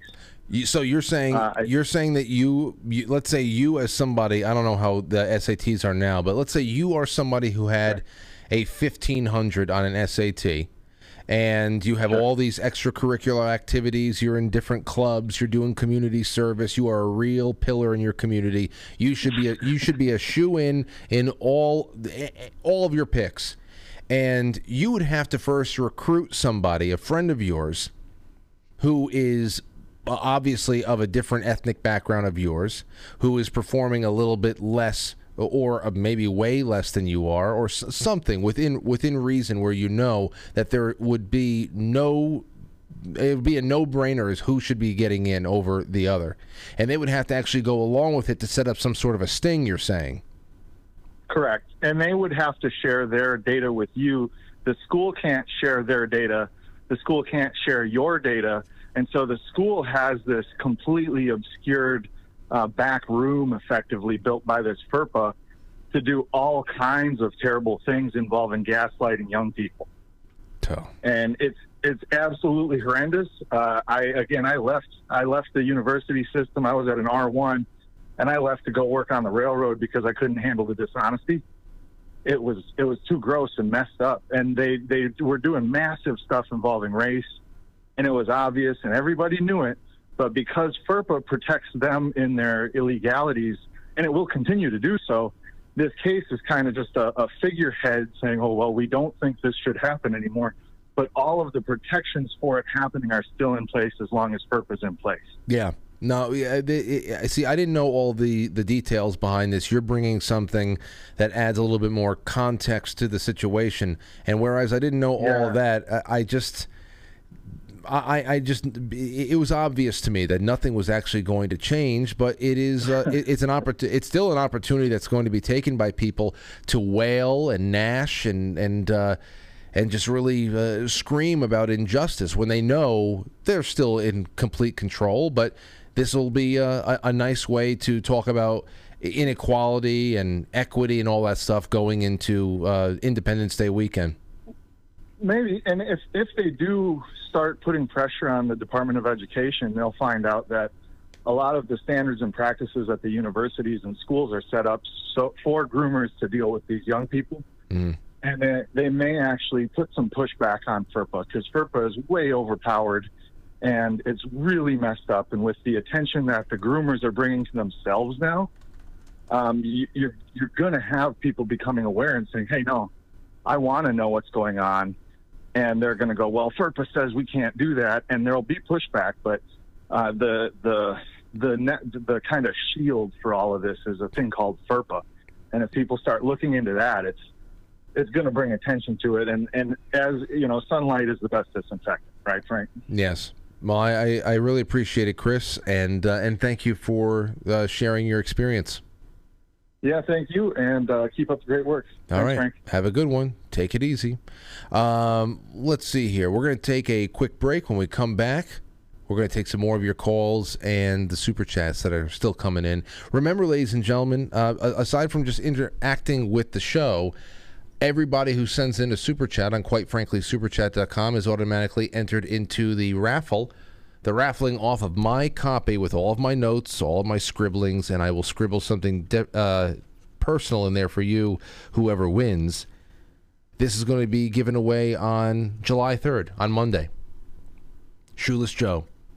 And that is when I will also make the book club sessions that I did with Charlie Robinson for this book public.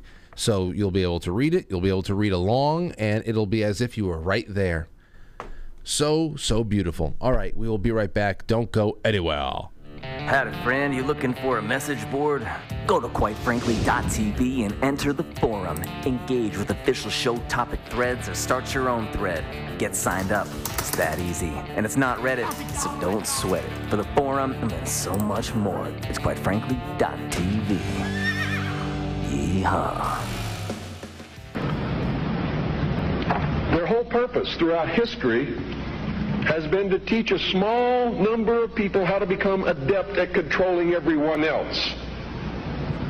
Their goal is to destroy all existing religions save theirs, all existing governments save theirs, and shackle the mob in a system of eternal oppressive debt chained to a computer for the rest of their life, and a propagandized world to make them believe that they are happy in this system. Now, do you think they're succeeding? Haven't I described to you just now exactly what is going on in the world today? Yes, they're succeeding. They're succeeding because the American people don't understand their enemy. They don't even know what's happening.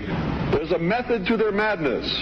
There's really not much method to yours, because you're operating from a place of ignorance. And until you change that, you're going to be bumbling around, bumping into each other, saying and doing the wrong things, not understanding the nature of your enemy. And if you don't understand the nature of your enemy and the weapons they use, you cannot fight that enemy. You can't fight the battle. You shouldn't even be on the battlefield. That's why you're losing the war. And don't tell me you're not, because I'm in a place of great knowledge about who's winning and who's losing this war. And I can assure you, you're losing the war. This country was founded by dangerous men. Amen. And those expressed in the establishment-controlled media, there's going to be a civil war in this country, and it's going to come soon. The only thing that can stop it is by waking up vast amounts of sleeping people. Sheeple is what they are. They are following the Judas goat right into the shearing pens, and from there they will go to the slaughter, and they will not know that anything is wrong until they smell the blood of the sheeple in front of them.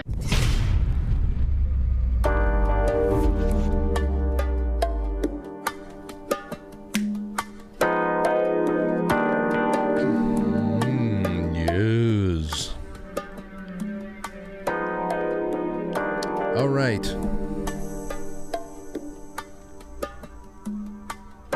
Thank you. Thank you, guys, one and all. Let's get to some more chats from people on, quite frankly, superchat.com.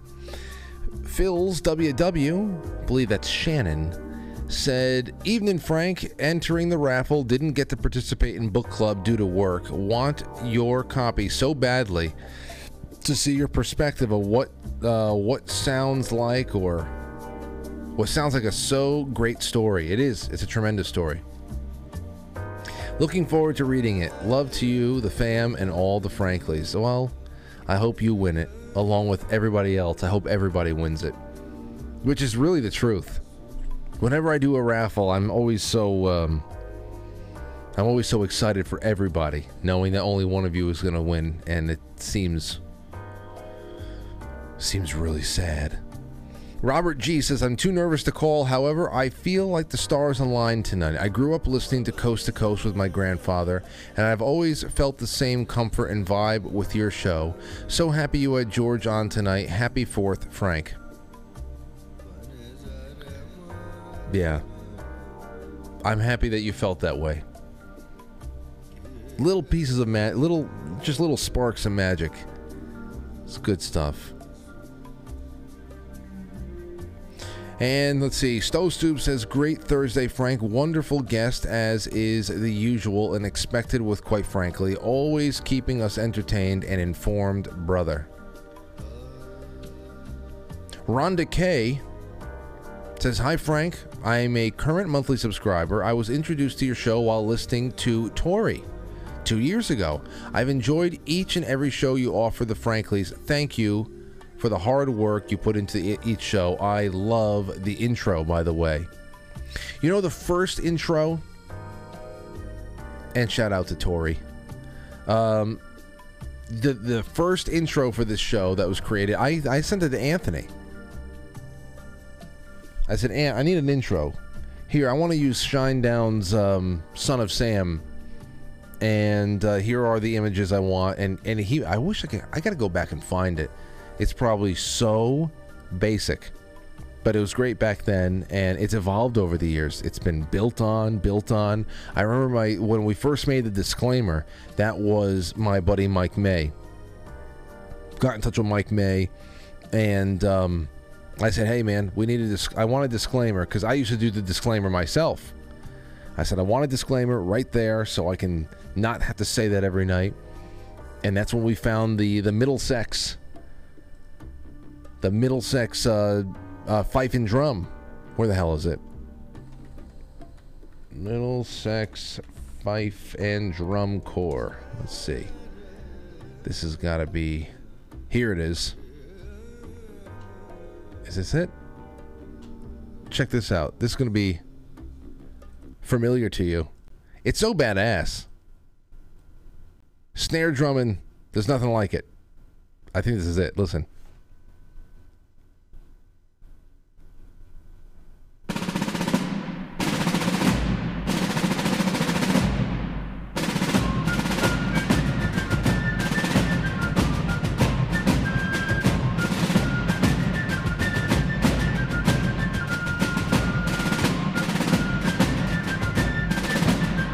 Thunderous. I love the snare work.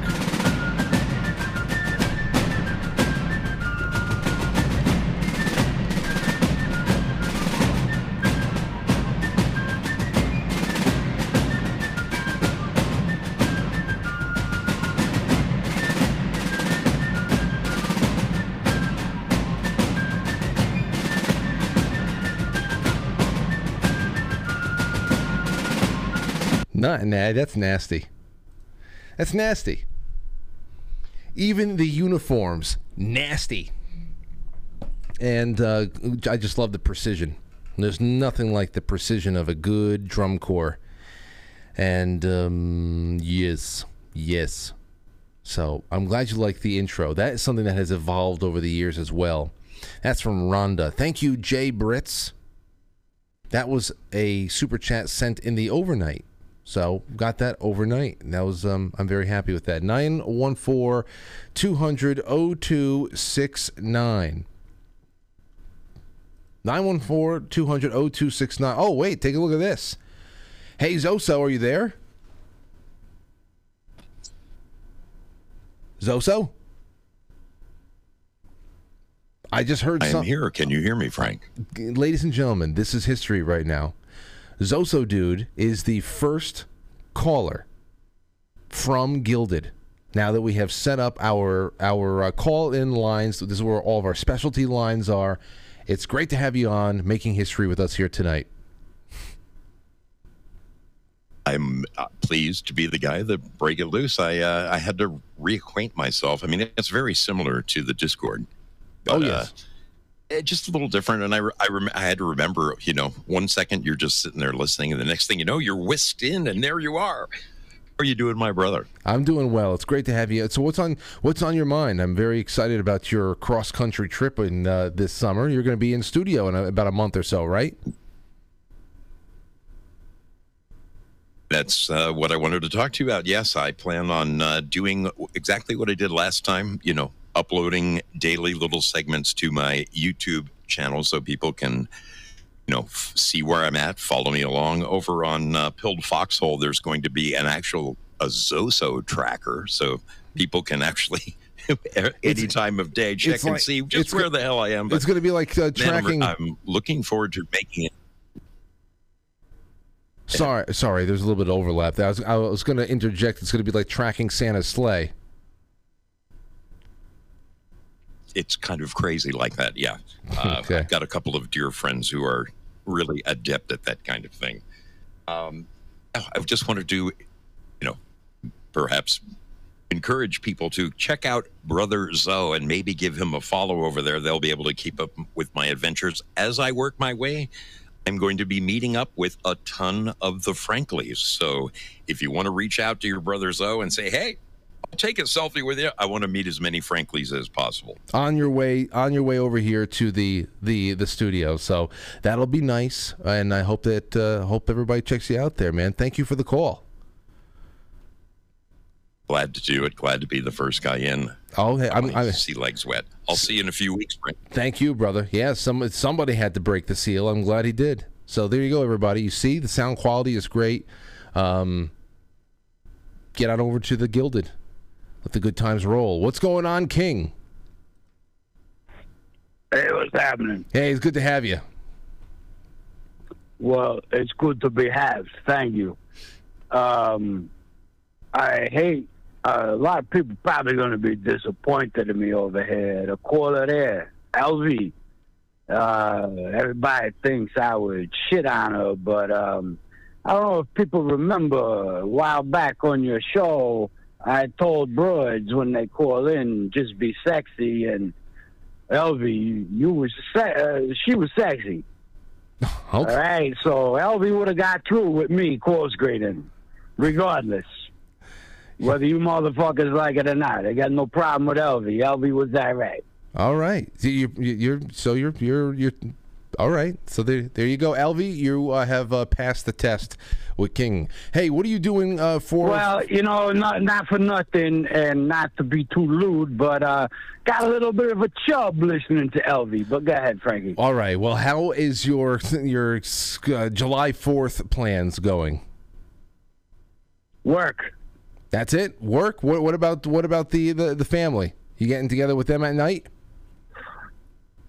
I don't know, because my family works as well. We're workers. But what about I'm talking about? But what about your granddaughter? Doesn't she want to see some fireworks?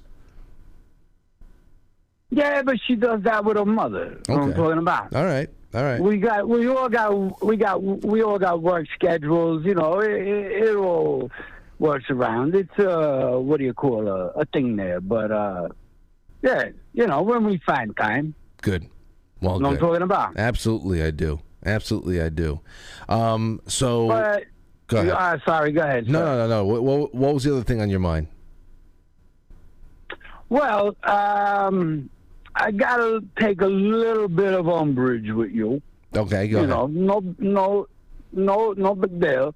When you said Sammy was the best voice out of the Rat Pack, and I'm thinking, hold on now, hear me out. I'm thinking, really, this guy who can make the sunrise sprinkle it with dew? I think he can that do was more. The best voice. No. Over Sinatra, man. No, that's like sacrilege. I think that as far as range goes, like the range, I would take Dino's voice over Sammy though, just because there was a certain quality to it. Even though if he couldn't hit the range that Sammy had, there's more than enough reason why you would take somebody over him. I think. You really think Sammy had range? I think he was kind of a one-note guy. I don't know. I wouldn't say that. We can. I mean, it's all, you know, it's all opinion. It's all subjective. You know, people's ears, people's tastes. I get it. You know, if that's your taste, I get it. It's just an opinion. To me, it would. You know what I mean? It's just an opinion. Because obviously, you can. I think he had the worst voice out of the Rat Pack, to tell you the guy's honest truth. Okay. Well, you know what we should do? We should figure out a way to examine it all one night. Like the next time you come and you do a road trip, we wouldn't be able to do it on YouTube that night because we'd be pining through some music that'll probably get the whole stream taken down. But we got to figure out a way of analyzing this and just doing a once and for all. We can even take votes from the audience too. Who's got the best? Well, I'll tell you like this, Frankie. This is very simple. I can't do Sinatra. I can't do Dean. But I just did Sammy. The Candyman can. The Candyman can. You sound just like him. Anybody can do that. I just did it. You sound just like him. You're right. You know what I mean? Yeah. If I can do you're not that good. You're right. That's all I'm saying. You know what I mean? You think, all right, let me try to do Dino. Give me a Dino song to do. Do Return to Me. All right. Return to Me. You know what I mean? Yeah, I know. You can't. Yeah. The summer wind. This Sinatra. Yeah, I couldn't do that. You can't. But fucking Sammy? Sammy, you can do. Candyman can. Carbon copy that one.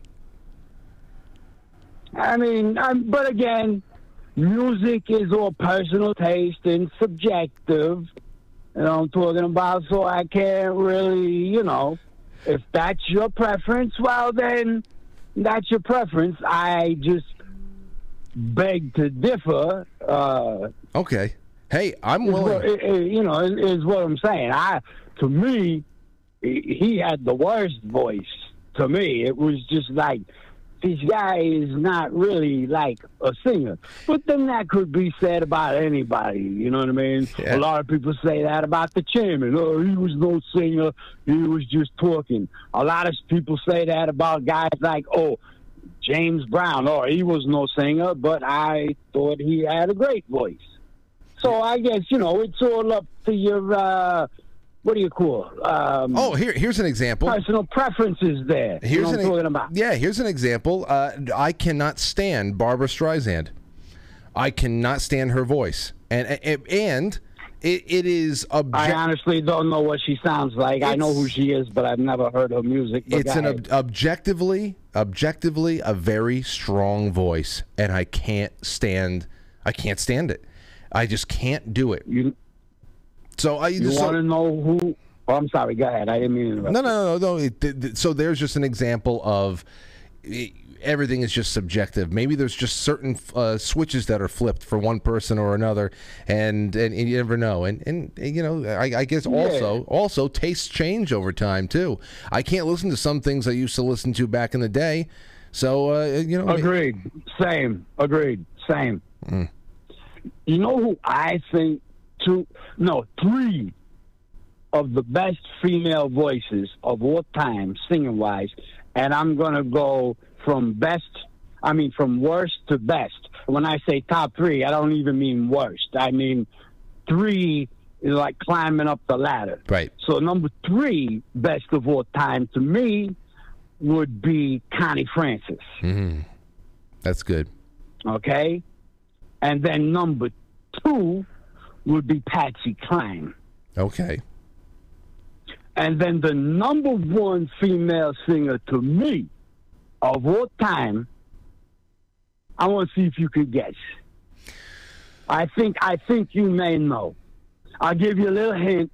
Late 60s, early to mid 70s. I don't know. Eartha Kitt? And she was a drummer as well. Oh, Karen Carpenter. Absolutely. The voice of an angel. There is no woman in the history of the world that ever sang better than that broad right there. I thought you were going to say angel. I thought you were going to say Eartha Kitt or something like that. But once you brought up the, doesn't even matter. I would never have guessed unless you told me the drumming. I would have never guessed Karen Carpenter. Hey, don't you love her voice? It's beautiful, beautiful voice. In fact, I just got an email not too long ago from somebody who really went in on how awesome she was, a badass, and I gotta hand it to you. Yeah, that's so it's still all fresh in my mind. But yeah, I didn't think that you were going there. Yeah, and regarding your guest, surprisingly at my age, I've never heard of him. A very interesting guy. You know, I like old school motherfuckers like myself. I would think I would have heard of him, but I didn't. And he's a decent guy and a lot of good insight. But if I could just say, and I'm not saying better or worse, because like I said, I have never listened to your guest show because I had never heard of him. And that's not a knock on him because I'm a nobody. Who am I? But Bob Grant, one of my favorite old school radio guys, and a New York guy, and one of our guys. You remember Bob Grant? No, or I don't. Are you too young? I'm too young. I must be, or I just wasn't paying attention. But thank you for leaving us with that King. It was this conversation went all over the place, and I loved it. Thank you. Yes, sir. All right, brother. And happy Independence Day. Happy 4th of July. God bless America. God bless America. There he is, and there he goes. All right, it's 8:52. 8:52. Karen Carpenter. You know, it's not a bad pick. I just didn't expect King to say so. I thought he was going to say something like Donna Summer or something like that, or I don't know.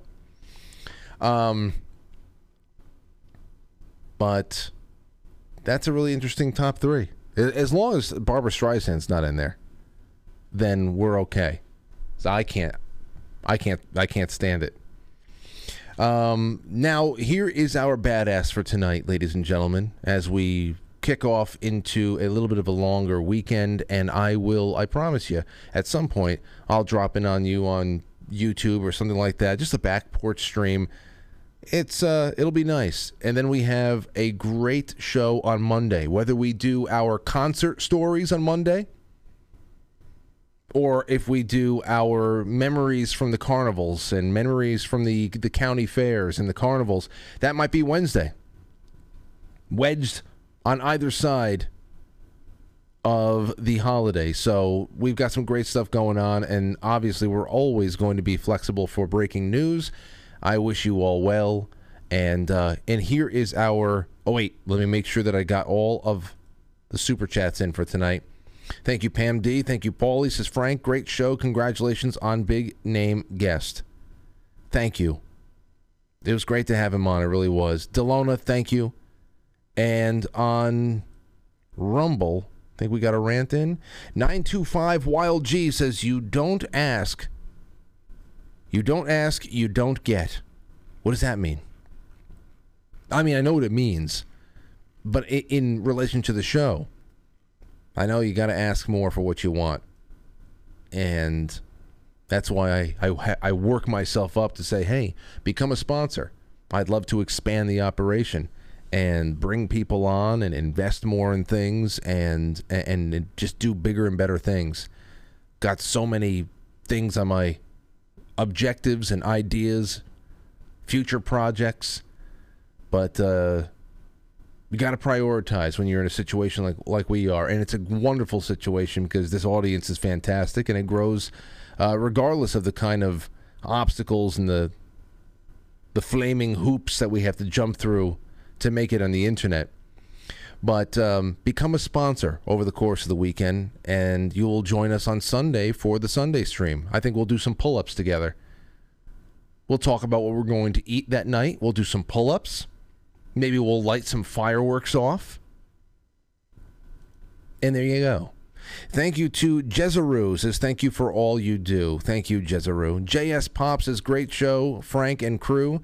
I listen every night for the great show. Always wonderful to read. And that's what we have. Who is our last badass of the month of June? And when we come back on Monday, that also means that the intermission changes. And guess who arrives? That's right.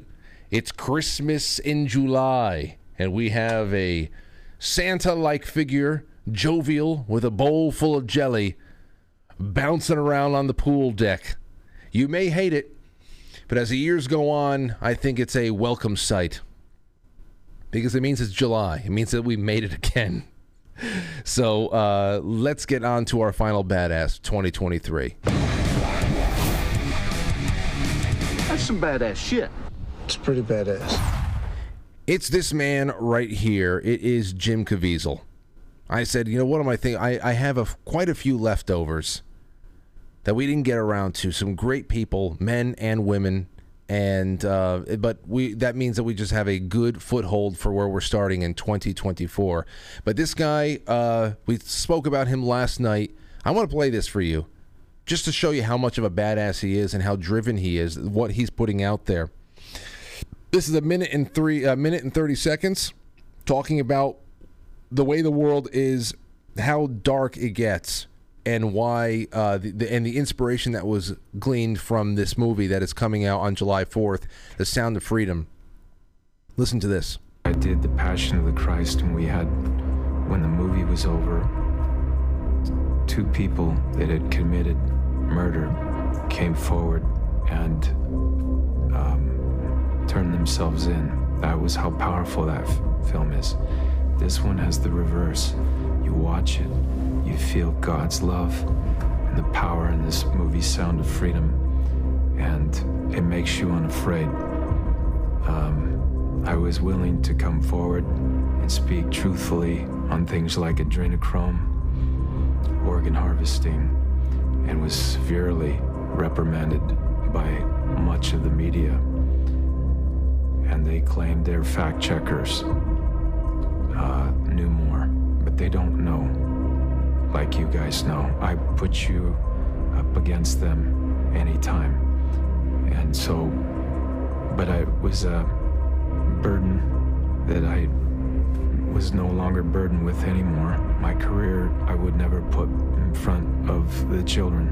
And I just ask you to look in your heart, to go to the film Sound of Freedom, which is a phenomenal movie which represents you, and let that be your word against what these liars have done for a long, long time. Your word, which is from God, and to speak the truth to the American people. My prayers are with you. I love you guys. Thank you for all the help that you gave me. And there is nothing about this man that's disingenuous. There's nothing that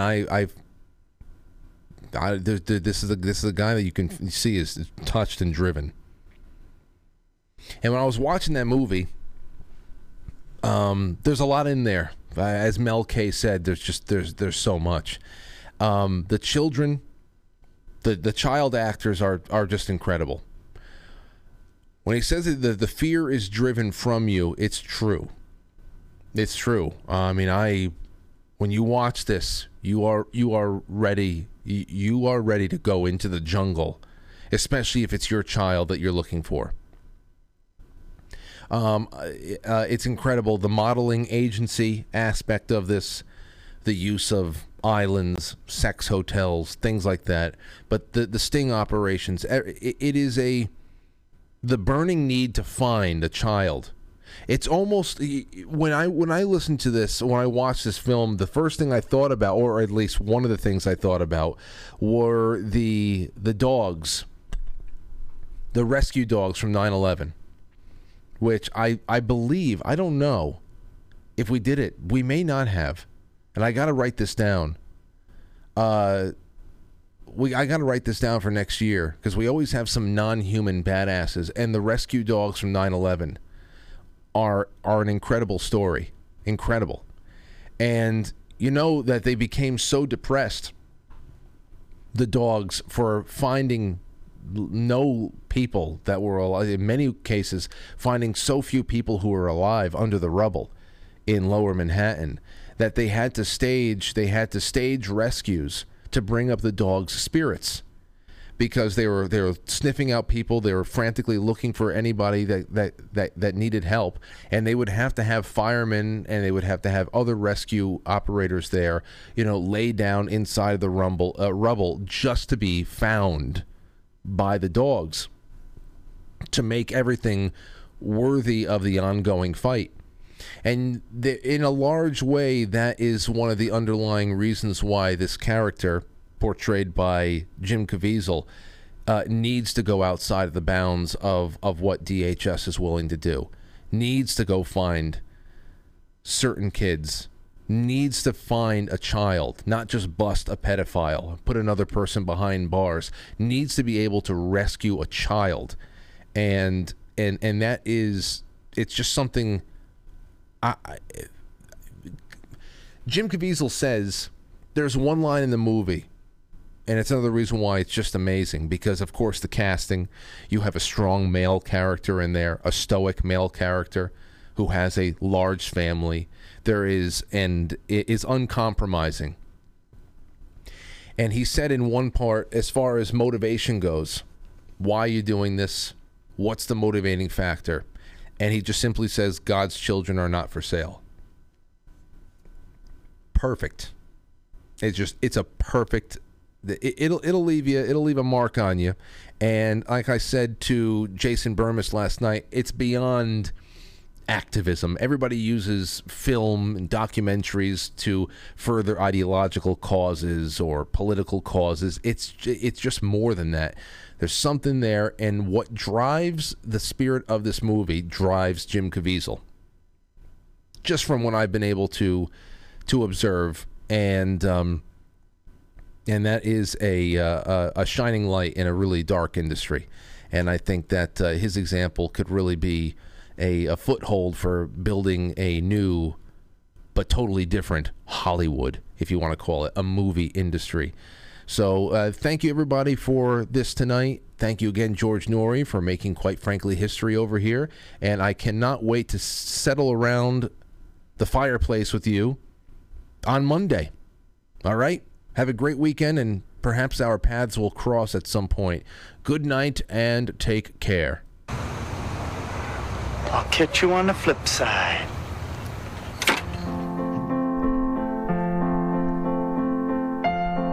Quite Frankly is filmed before a live studio audience, and now our super chatters, starting with Jezaroo, JS Pop, Dagny T, Phils WW, Robert G, Stowstube, Rhonda K, and Jay Brits. Thank you to all my friends over on the Rumble Rants. You guys have been fantastic.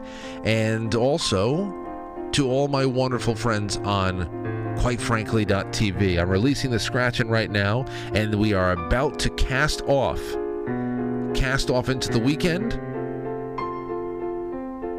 And we have the weekend roundup starting up right now.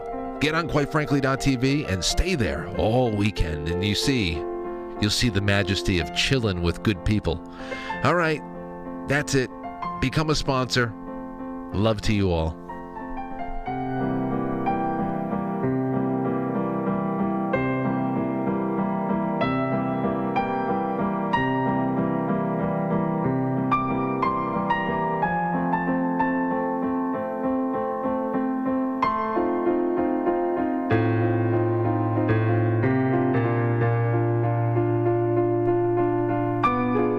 Oh, I'm sorry. It's Throwback Thursday. I keep forgetting it's Thursday. Get primed for the holiday weekend featuring the 1972 musical 1776 and then a whole bunch of other stuff. Goodbye.